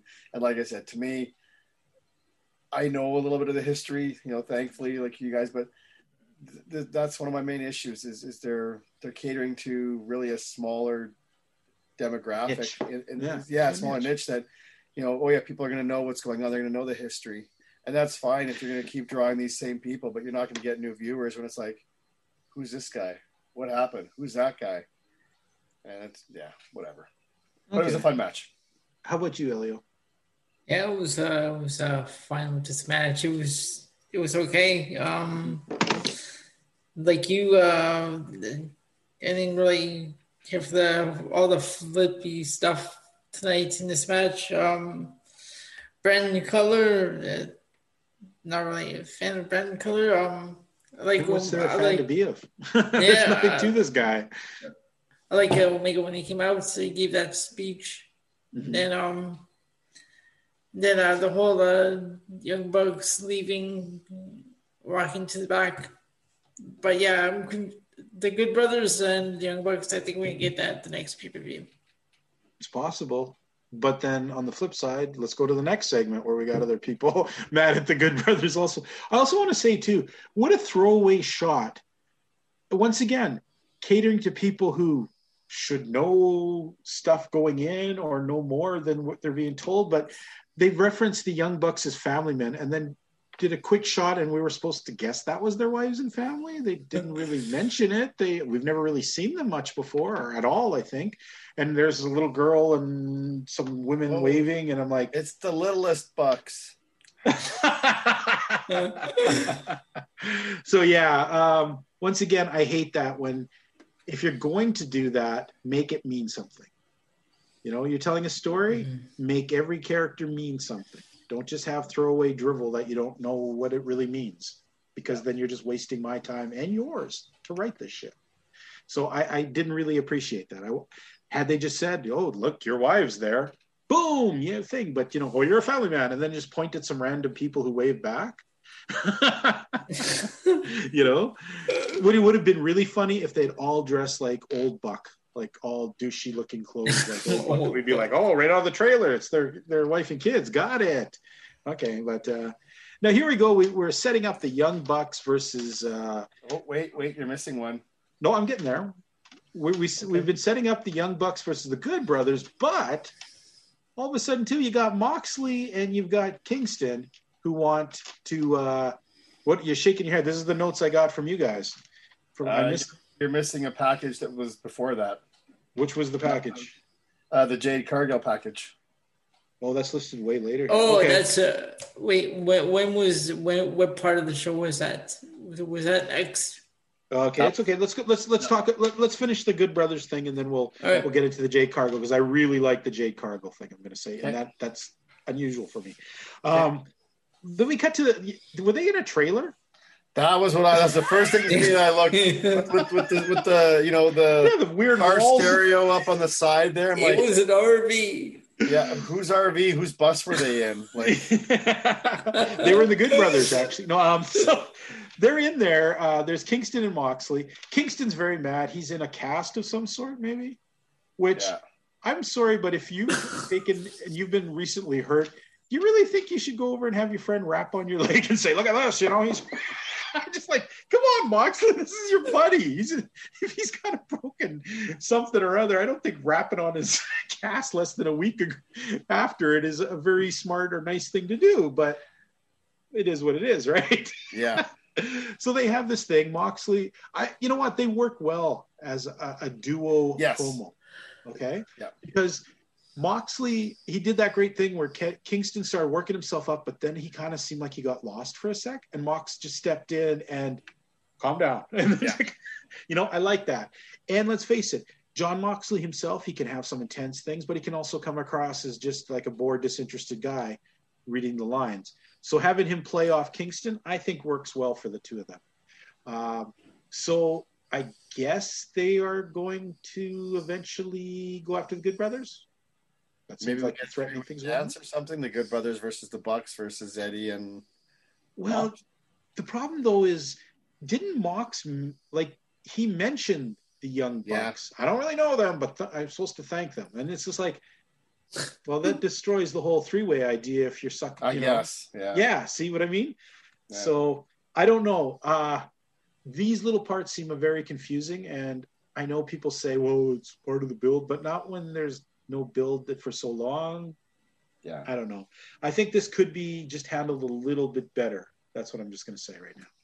And it makes me wonder, had the ring exploded, was Moxley supposed to come out of that all the time unscathed? Yeah. Or was he supposed to have been hurt too? I mean, we do know, and we hate to, people keep bringing it up, his wife is pregnant. Yeah. He is going to obviously go away for a little while. Was it supposed to be now? I mean, we're still waiting for Cody to slip away. So, you know, that's always confusing. All in all, though, I'm going to give it, I like their delivery. This is the time where I like the delivery and the look, but the matter what they were talking about was like. Right. The content was kind of, Yeah, the content wasn't there. Anyone want to say anything about this? Nope. Same thing. I said the trailer or the bus, whatever, the RV, whatever it was. And again, that's not that might be nitpicky. It's just one of those things that, you try to do vignettes or promos at different places. So it's not just backstage, but it's just like. But it's so just jarring. It was jarring, wasn't it, for a second? Because you were just like, what? Yeah. Anyone who's ever gone camping with their grandfather recognized where the hell they were. Yeah. But like I said, they have good chemistry together. I enjoy them together. So that part was good. But yeah. Okay. Let's move to the part that I guess I did miss over. And it's funny because I have been super hard on this lady, and I've not liked a lot of what I've seen. I didn't mind her debut match. I saw some problems with it, some rookie glaring things. But I'm going to say this is the first time that Jade Cargill has spoken. It didn't seem like a complete moron. And it seemed like she was motivated and she could actually be a danger to someone. I bought this really well. Maybe I'm wrong. Andy, what did you get out of this? I'll agree with you that it was an improvement over previous promos, vignettes. I don't know that to me, if it still felt, I could definitely, when you said determined, motivated. Yes. I could feel that. There's just something about it though, that to me, that still feels a little off. Mm-hmm. I can't quite put my finger on it. And the other thing to me, and I realized, footage is somewhat limited. I don't know. I'm tired of the video clips from the gym. You can look at her. She works out. She's got an impressive physique. Mm-hmm. To me, that's filler. I think though they don't have anything else. I know. She trained enough, and it's not like she had enough matches on Dark for us to buy anything. Then you know what? Just make it a shorter video or do something. It just wouldn't it have been worse if she'd been doing basketball shit? At least Fair weight enough, training. yes. At least weight training can give you more relevant. Yeah, more relevant. Yeah, I'll give you that. Okay, Elio, did you? But first of all, Andy, are you being swayed at all? Because I'm gonna say I was so anti Cargill, and now I'm not like saying I'm looking forward to stuff, but I'm almost somewhat interested to see what another match or two might offer before. She's not out of the realm. I haven't dismissed her anymore. I had in the beginning. Now I'm starting to think, okay, let's give her a chance. Rick has been telling us he sees something. I'm going to give her more of a chance. I'll give her a little leeway because she's given me a leeway. So let's see where this goes. Yeah, I'm not saying that at all. Okay. I'm just saying, as far as this goes, is it better than what she's given us previously? Yes. Mm-hmm. Is there something that, to me, like, I'd have to go back and watch it again, maybe one or two more times to see if I could, put my finger on it. I don't know if it's still the delivery, or it's just, like I said, the determination, the motivation was there. There's something I think I know what it is. Andy. What's that? She needs somebody more than Red Velvet. Maybe if they had another bigger, tougher looking wrestler now that she's had her on, maybe that buys it. Because they show these images and Red Velvet comes up to her fucking belly button. It's like so ridiculous. And why would she be so strong and motivated to beat the girl she's already beaten? There's nothing to prove out of that. What if it had been Nyla Rose? What if it had been Chris Statlander? Would it have been like one of the bigger, taller girls on the thing? That might, even if it'd be a newer one, it would still, I think, give it more gravitas towards her determination. It might, but for me, what I'm talking about, it doesn't matter. It was just the presentation and the delivery. You still feel she's play wrestling, don't you? She's playing wrestling. No, because again, and I like those words that you use, like the dedication, the motivation, because I felt that coming from her. So not to say that part wasn't natural. I don't know if it's if I'm finding her still a little too stiff in her delivery or what it is. And again, not to be a fuddy-dud, but whatever, she's a bad bitch or something. No, do better. Like, don't. Well, I think too, part of that delivery is we don't see that delivery, and it exists. The ghetto girl that's what she's doing. She's doing the ghetto black girl, and nobody really does that. We've seen it on TV shows, we've seen it in movies, but no wrestler actually does that. And now that is being done, I think there's part of our head wants to reject it, saying, "Well, isn't that a caricature?" But there are people like this. And I guess for me, that's why I'm leaning towards like, okay, you know what? At first I was looking like she was a bad caricature who couldn't wrestle. Maybe she is a big, tough, bad bitch from the neighborhood. Maybe she is going to kick some ass. I don't know. I'm going to give it a little chance. Like I said, I don't know if it's that. I just, and again, It's just not you know, set. it's just not there for me yet. But it's not saying that I'm not giving her a chance. I'm in that same boat with you. Mm-hmm. Like I said, it's step above what she's given us before. But for me, it still hasn't quite hit the stride yet. That's what I'm saying. What about you, Elio? Has she hit anything improvement on for you, or how are you seeing Jade Cargill? Yeah, I want to see a few more matches from her, but because I think there's something there. I just think she needs more work on her promo skills. Okay. She feels too forced. Mm-hmm. So I'm gonna, she just needs work on the promo skills, and I want to see a few more matches. I like that idea. Like put her with someone her height, like Chris Statlander. That would be a match I'd want to see. Yeah. I get why they picked Red Velvet in the beginning, but I don't think going forward, I think the two of them should branch off to their own things because, you know, what is you going to get out of Red Velvet out of this? I mean, she's so small and diminutive, and she's obviously going to eat a lot more pins than Cargill will.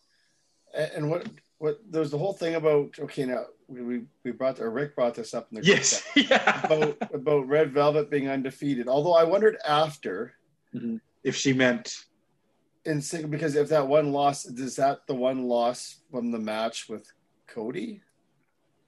I think it is because when I put that 7-1, I got that from the AEW rankings. I was looking it up on Google. Okay. So it might actually be counting a non-singles match, which technically is, but undefeated. isn't. Yeah, so she's undefeated in singles competition. Okay, fair. Okay. Good. Yeah. It was funny, though, that Elio had to point that out. And now we catch him backtracking. That's even funnier. Well, now that I think about it. Yeah, but that, hey, again, and you guys know, like, look, if I'm wrong, I'll that's the thing. All of us here, when we fuck up and we say things and we realize we didn't, we own up to it because we have to. You know, we have a passion for this. We're not here to push our own agendas. Yeah. So, all right, let's move over to the next part. Your match of the night. Yes. Now so Tay Conte, prettiest wrestler ever, taking on Nyla Rose. I gotta say, this was a tale for me of two matches. Okay, this was two matches rolled into one. The first half of the match, I was starting to feel like, oh shit, Tay Conte is not going to do well. Because she started off a little flurry. She had these great judo throws, which were really cool. Yeah. Then she did a couple cool knee moves. But then she tried to match striking and power with her, and boy, she just got ate up alive. She started getting thrown around, ragdolled, looking really weak. I know she's a young wrestler who doesn't have a lot of experience, so don't put her in that position where she got laid on the ropes and had to position herself for a minute while Nyla climbed up the ropes. You could see her moving herself around and getting set up to take the things, and it was just like, oh, I wish I hadn't seen that at all. You know what I mean? It was so obvious. But then the second half of the match, I don't get it. She hulked up, but because she got mad and then she started nailing stuff. And I'm going to say, like, I kept thinking, okay, Nyla Rose is too big for this girl to really do anything cool, impressive. But that finishing move she pulled out on her looked damn good. Yeah. It looked like she took her out hard. And for the whole time, I didn't ever feel in this match that Tay was actually going to beat her, even when she'd make the pins. But when that 3 count came, I knew that was it. Like, was that the DDT? Yeah, that DDT thing she did. She took out Nyla Rose harsh, and it looked great. And first of all, before we get to the post stuff, what did you guys think of this match? We'll start with you, Elio. This match for me was both low light and a highlight. Because it started out slow, and like I already said in the past, I'm not a fan of Nyla Rose matches, but this match started out slow, picked up towards the end, and I like that Tay Conte one. Okay. And that DDT that she hit and took Nyla Rose out, that was good. Right. Andy? Yeah, you know what? I liked it. I was glad to see Ty Conte pick up the win. Yeah, the way, you kind of say that it was a tale of two matches. And as the first several minutes kind of went through, it's like, oh, this isn't looking too good for her. Like it felt like it was going to be like a Nyla squash. Yeah, that's what exactly. As the longer the match went, though, to me it was like, yeah, she's going over. She's going over. The longer the match went, like it wasn't going to be she got beat down and now she's making this big comeback. She lost. She put up a good fight. No, to me it was okay. She weathered the storm. Mm-hmm. She's climbing the mountain. She's going to persevere, and she did. And it was a good win. So I'm kind of curious. Well, we saw the post match stuff that we'll talk about. So I guess that's where that's going to go. But I was glad to see her get it. It was good to see. And it's, what she has, and I know I always say about Tay Conti, but she does have a lot of potential, but there's still some things that they got to work on. Don't let us see that. Like I said, setting up on the ropes, right? She had these great knees strikes she did, right? But did you see how awkwardly she tried to climb up the turnbuckle on the outside? That was Luther level working the ropes. I mean, she tried to do this horrible crab up thing, and I thought, okay, the way how slow this is going, how awkward it is, this is where Nyla either gets up or Vicky pulls her down or something. It looked like it was primed for a mistake, but no, she was just so shitty at climbing backwards at it to set up her move. And the move looked good after she did it, but wow, for that second. And let's address that last part just before the beatdown when she's celebrating and Vicky grabs her leg for about a minute. And gently is tugging at her leg while she's looking down at her going like, what the fuck are you doing? And then she doesn't really fall. She just sort of slides her leg down on the thing. And then now she's in this awkward position. She's got Vicky holding her leg and she's standing there and not trying to fight back. She's just basically kind of like, well, what the fuck are you doing sort of thing. And then Nyla starts attacking her from behind. Yeah. That was just, we've seen that, Andy. We've seen that a zillion times. Me and you in indie wrestling for younger guys just learning to work around the things in front of crowds. It's so easy to get caught yourself up in a weird position and stuff like that. It's just junior stuff. Yep. So there's a post-match beatdown, of course. It's AEW. There's always a post-match beatdown. So as she's celebrating, Nyla Rose comes out. And my God, please think these things through. I love Hikaru Shida. Why were you wearing the most ridiculous shoes that took you that long to get there? Because poor Nyla Rose was like setting up for her move, looking at her watch. Should I lift her now? Doing there. It took her forever to do a move that usually takes her 2 seconds. Meanwhile, Shida is wearing platform high heel shoes to come into the wrestling ring, and she's tip-topping along, taking her sweet time, and gives a nice ginger hit with the stick in the back, and Nyla goes down like she was hit by a freight train. And then all of a sudden, Bunny comes out, and I'm going to give props to Bunny, man. That's the first time I've seen a girl use a kendo stick lately that looked like she knew what the hell she was doing. She slid under there, and she beat down Shida, and she beat down Taya. And wow, she looks scary. And for once, the Butcher and the Blade look somewhat cooler in a presentation. They didn't look like your generic villains wearing smocks. They actually looked kind of cool. Matt Hardy looked totally douchey in this whole segment. He looked so douchey, just sitting there with that look on his face, So it ends up, of course, and I laugh at this, like, at least WWE gives you a segment or two before they announce a match that came out of something. But it's like 30 seconds later. Tony Khan has just announced that Tay Conte will be teaming up next week. It's just like, of course they are. Of course they are. That's how you get a match in AEW. You just attack someone, or you just walk into someone, or you say something bad about someone, and it's an instantaneous match. You don't have to. Those rankings, that rating shit that they talk about and keep promoting, that means dick. There'll be a tournament next week. Don't worry. Tony Khan knows. Yeah, Tony Khan knows it all. The great Swami himself. Yeah. Best booker promoter ever. Oh, I forget that. I'm sorry, guys. He is. Okay. Do you guys want to talk about the post-match stuff, the setup for this, or? I just want to say Sheeta swings a mean kendo stick because when she can drop Nyla Rose and when she can drop Abaddon, Yeah. It might not look like much, but so she can pack a punch. Let me tell you. And let's. I know we should never talk logic in AEW, but you've got Nyla Rose, who's this angry beast, right? And she's standing there next to the bunny, and Matt Hardy says, and remember, Nyla Rose went into this tournament. She got rather far before she was eliminated near the end, but all her work and effort just gets undone by Matt, who just says, you know what, it meant shit because Bunny wasn't in there. So you're just telling Nyla now, you know what, Nyla, you wouldn't have gotten anywhere if Bunny had been in there. And meanwhile, the mean, angry beast from the East, or whatever the fuck she is, just sits there and smiles and goes, yeah, that's right, Bunny wasn't there. Yeah. Okay. All right. Well, we'll go from that and see where this goes. Next, oh boy. Miro Kip Sabian feud recap with the best friends. Do we, you know what? Let's do each other a flavor here, guys. We're not talking about this shit. It's just ridiculous crap every week. Who cares? Moving on. Scorpio Sky's vignette. Did this resonate with you, Andy, as much as the last one he did where he was talking about? Like, I liked the last one. What was your feelings on this one? I'm trying to remember now because I wrote those like Scorpio Sky promo. I don't remember much from it. I didn't write much. So that's obviously didn't really get a homer for you.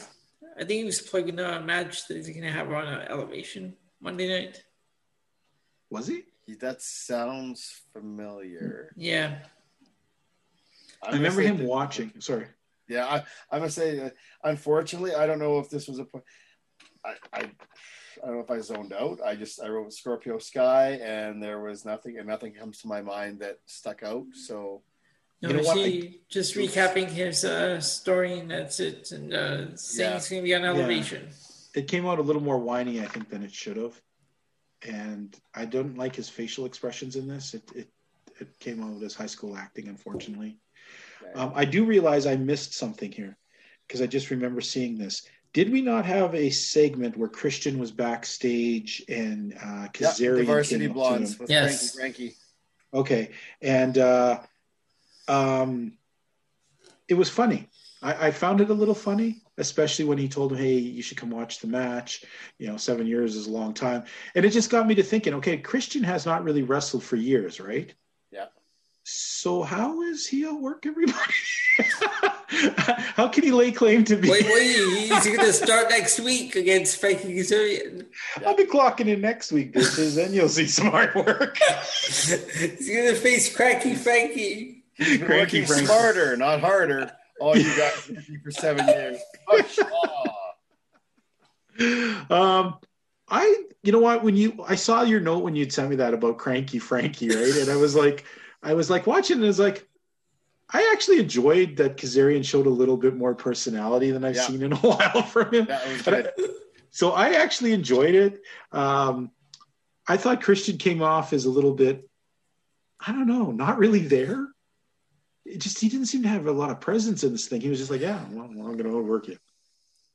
Okay, you're not John Cena. You're not this aura of a giant superstar who can just, I just felt he needed to work a little. And we've seen it. We've seen Christian work before. We've seen him put in this time. So I'm really hoping that this 7 years thing isn't like maybe he should have stayed out. I'm really hoping that next week we're going to get something good out of this.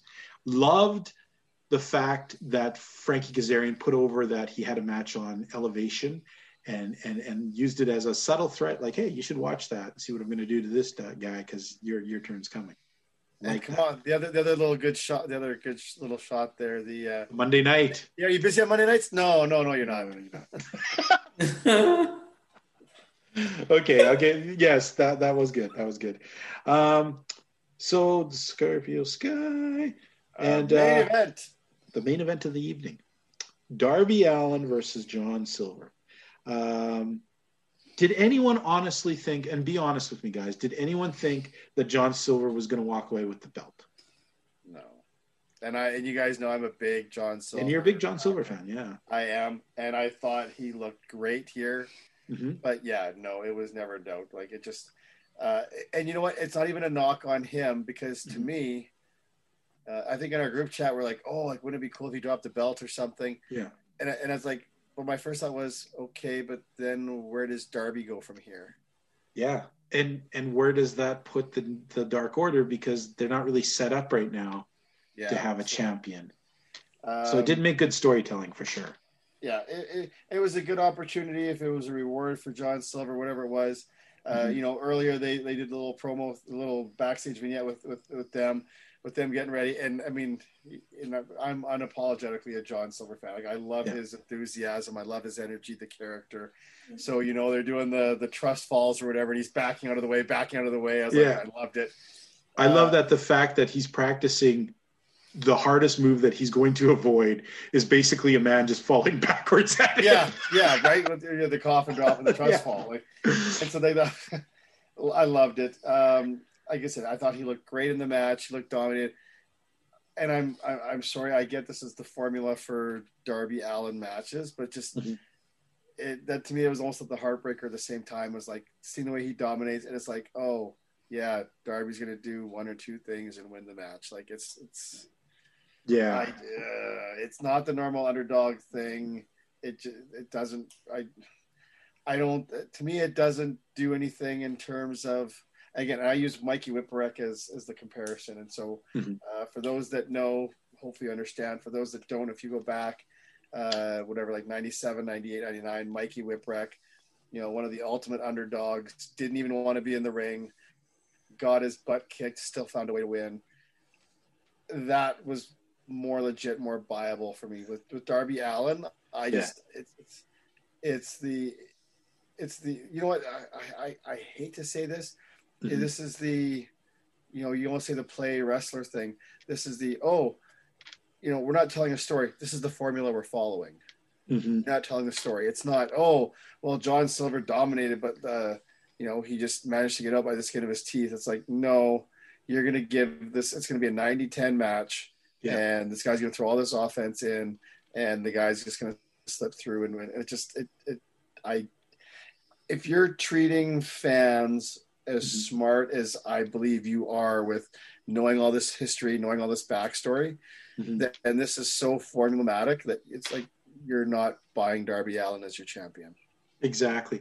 It's funny, you referenced something really funny, and I wanted to tell you guys, if you go back on the Best of ECW cassette that WWE put out, when they have Paul Heyman talking about certain aspects, he brings up Mikey Whipwreck. And I don't know if you realize this or knew this, but Mikey was told every match that he went out that he was not allowed to do an offensive move, that he had to figure out a way to win the match by something happening to the person. It would happen, but he was not allowed to throw any offensive moves in his matches. I've heard that before. Yeah. You know, which is hilarious, you know, and it's kind of like that with Darby. Darby takes all of this crap forever and ever and ever and ever, and then he'll come back with one or two moves and a coffin drop, and it's done. Yeah. You gotta laugh because JR has made fun of this so much, but I mean, come on, he did a coffin drop onto all of the Dark Order, and all I could say is, oh, thank goodness they were all standing very tightly in that corner. Then, of course, the match finishes. There's another thing too. And this is maybe a bad comparison. Maybe you'll agree or disagree. Do you guys remember when Scott Hall infamously took the stunner from Steve Austin at that one WrestleMania? And he did that kind of pantomime where he looked like he got sprung out of a cannon, did like flip through the air. And even everyone was just like, that's hilarious. Right? At 18, right? Yeah. And so you've seen that, but also a big part of you is like, fuck, wrestling's goofy, right? You're laughing, enjoying it, but part of you saying that, right? And then I watched John Silver kick Darby with one foot, and Darby was shot out of a fucking cannon across the ring. And I'm like, Darby isn't that small, and sorry, John Silver isn't that massive. It was on the level to me. I still, was it early on in the match? What was it? Was it a tackle or what did he do? He did something to him that knocked Darby out of the ring early on in the match. Yes. Like that was bodyish or something. And that looked awesome. I think I popped for that. Like, And and that's JR uses kind of like that Boulder bowling ball reference, and I totally with John Silver, and it just love it. I would, and and John Silver, he's thick, but he's compact. I don't want to say that I would love to kind of see the same thing on him because I don't think it's credible that he doesn't get offense, but I would love to see him have the TNT title and work the bigger guys where he would kind of, if as big as he is, be the underdog so that he'd be able to get some offense in and we would see stuff like that. So when stuff happens, it's like just bam, bam, like just very impactful moves.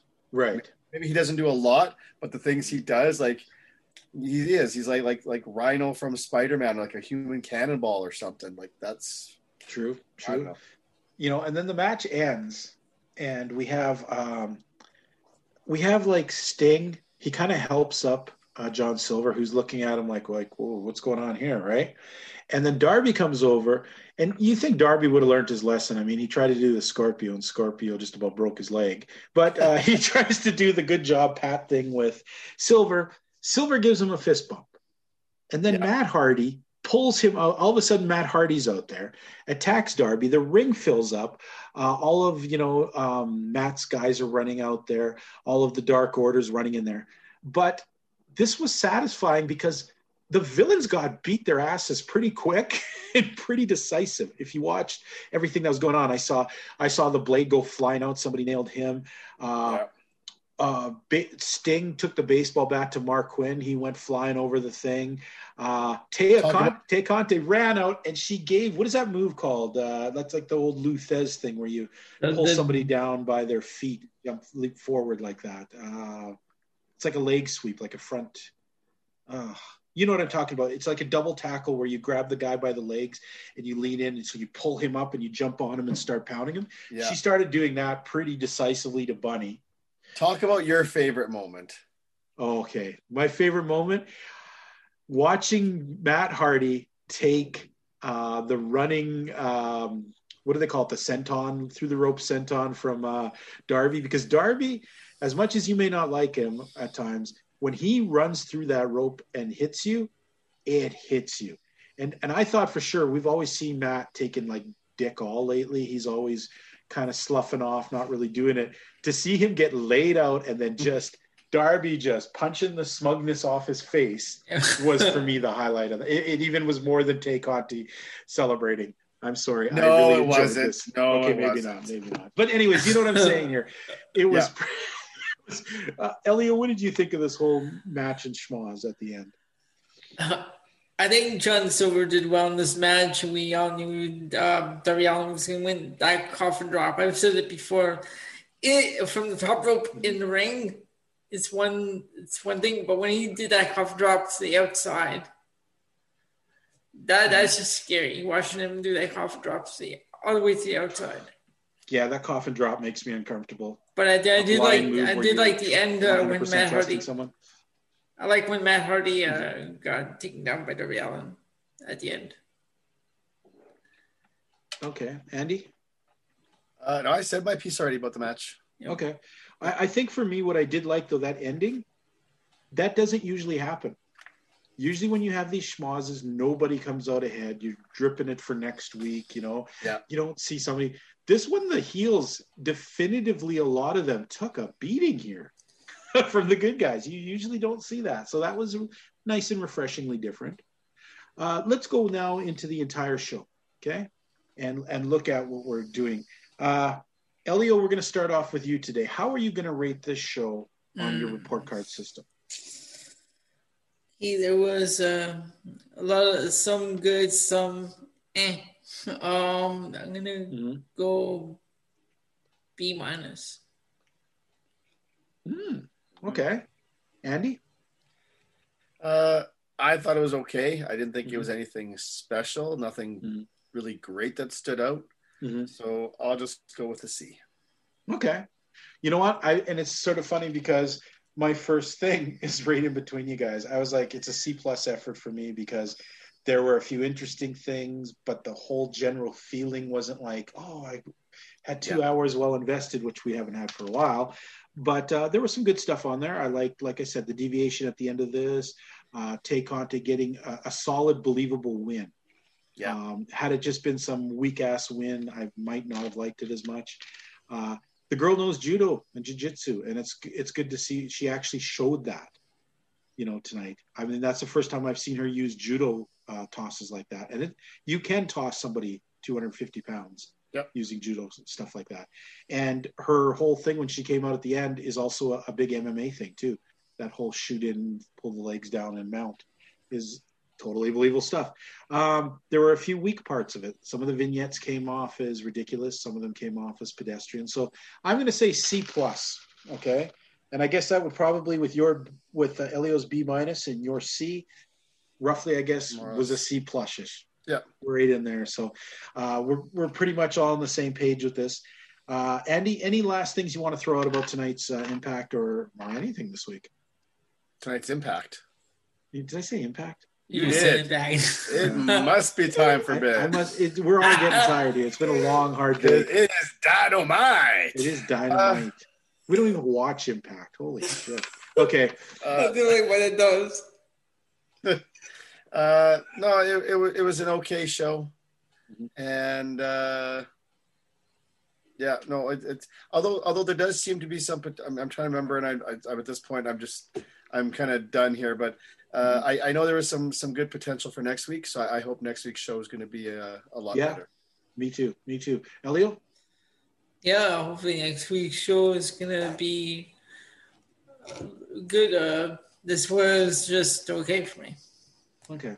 But you know what? We're going to let you fans go. The last thing I want to say about this is, what kind of twisted world do we live in where Cody Rhodes and his wife get a stupid reality show where they're talking all their garbage, yet we don't have 2 hours of Tay Conti in a bikini? This is bullshit. Are they doing two shows then? Because then don't they also have that Go Big show or whatever it's called?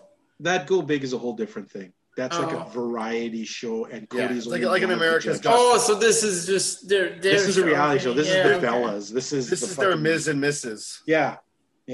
Right. So I can tell you who's not going to be watching that show. I'm pretty sure at least me and Andy won't. I'm sure Elio will get sucked into 1 or 2 episodes, but it's a good thing they're so different from WWE. Yes, I tweeted that to you guys because how many times have they told us we're going to be different? We're the alternative. Hey, here's our ripoff of a WWE idea. Yeah. Nah, bullshit. And anyways, fans, if you want to write in to AEW and demand a Tay Conti 2-hour bikini show, I'm in. All right? Andy will back me with this. Elio, I don't know. All right. I'll back it. I just want some wrestling that makes sense and isn't too crazy. Is that too much to ask for? Yeah, there's no company does that. I mean, come on. I know. Alexa Bliss is setting people on fire and fireball. That's logical. Yeah, there's no logic. It still makes more sense than an average AEW match. That's true. All right, folks, we want to thank you very much for tuning in. It's been great talking wrestling with you. Thanks, guys. As always, it's so fun to have a perspective of other guys to hear how you guys see it. And that's why people tune in. They want to know all the different sides of these stories. So we want to thank everyone. We hope to see you soon. Elio, say goodnight to the good people. Friends, we will talk to you all next week.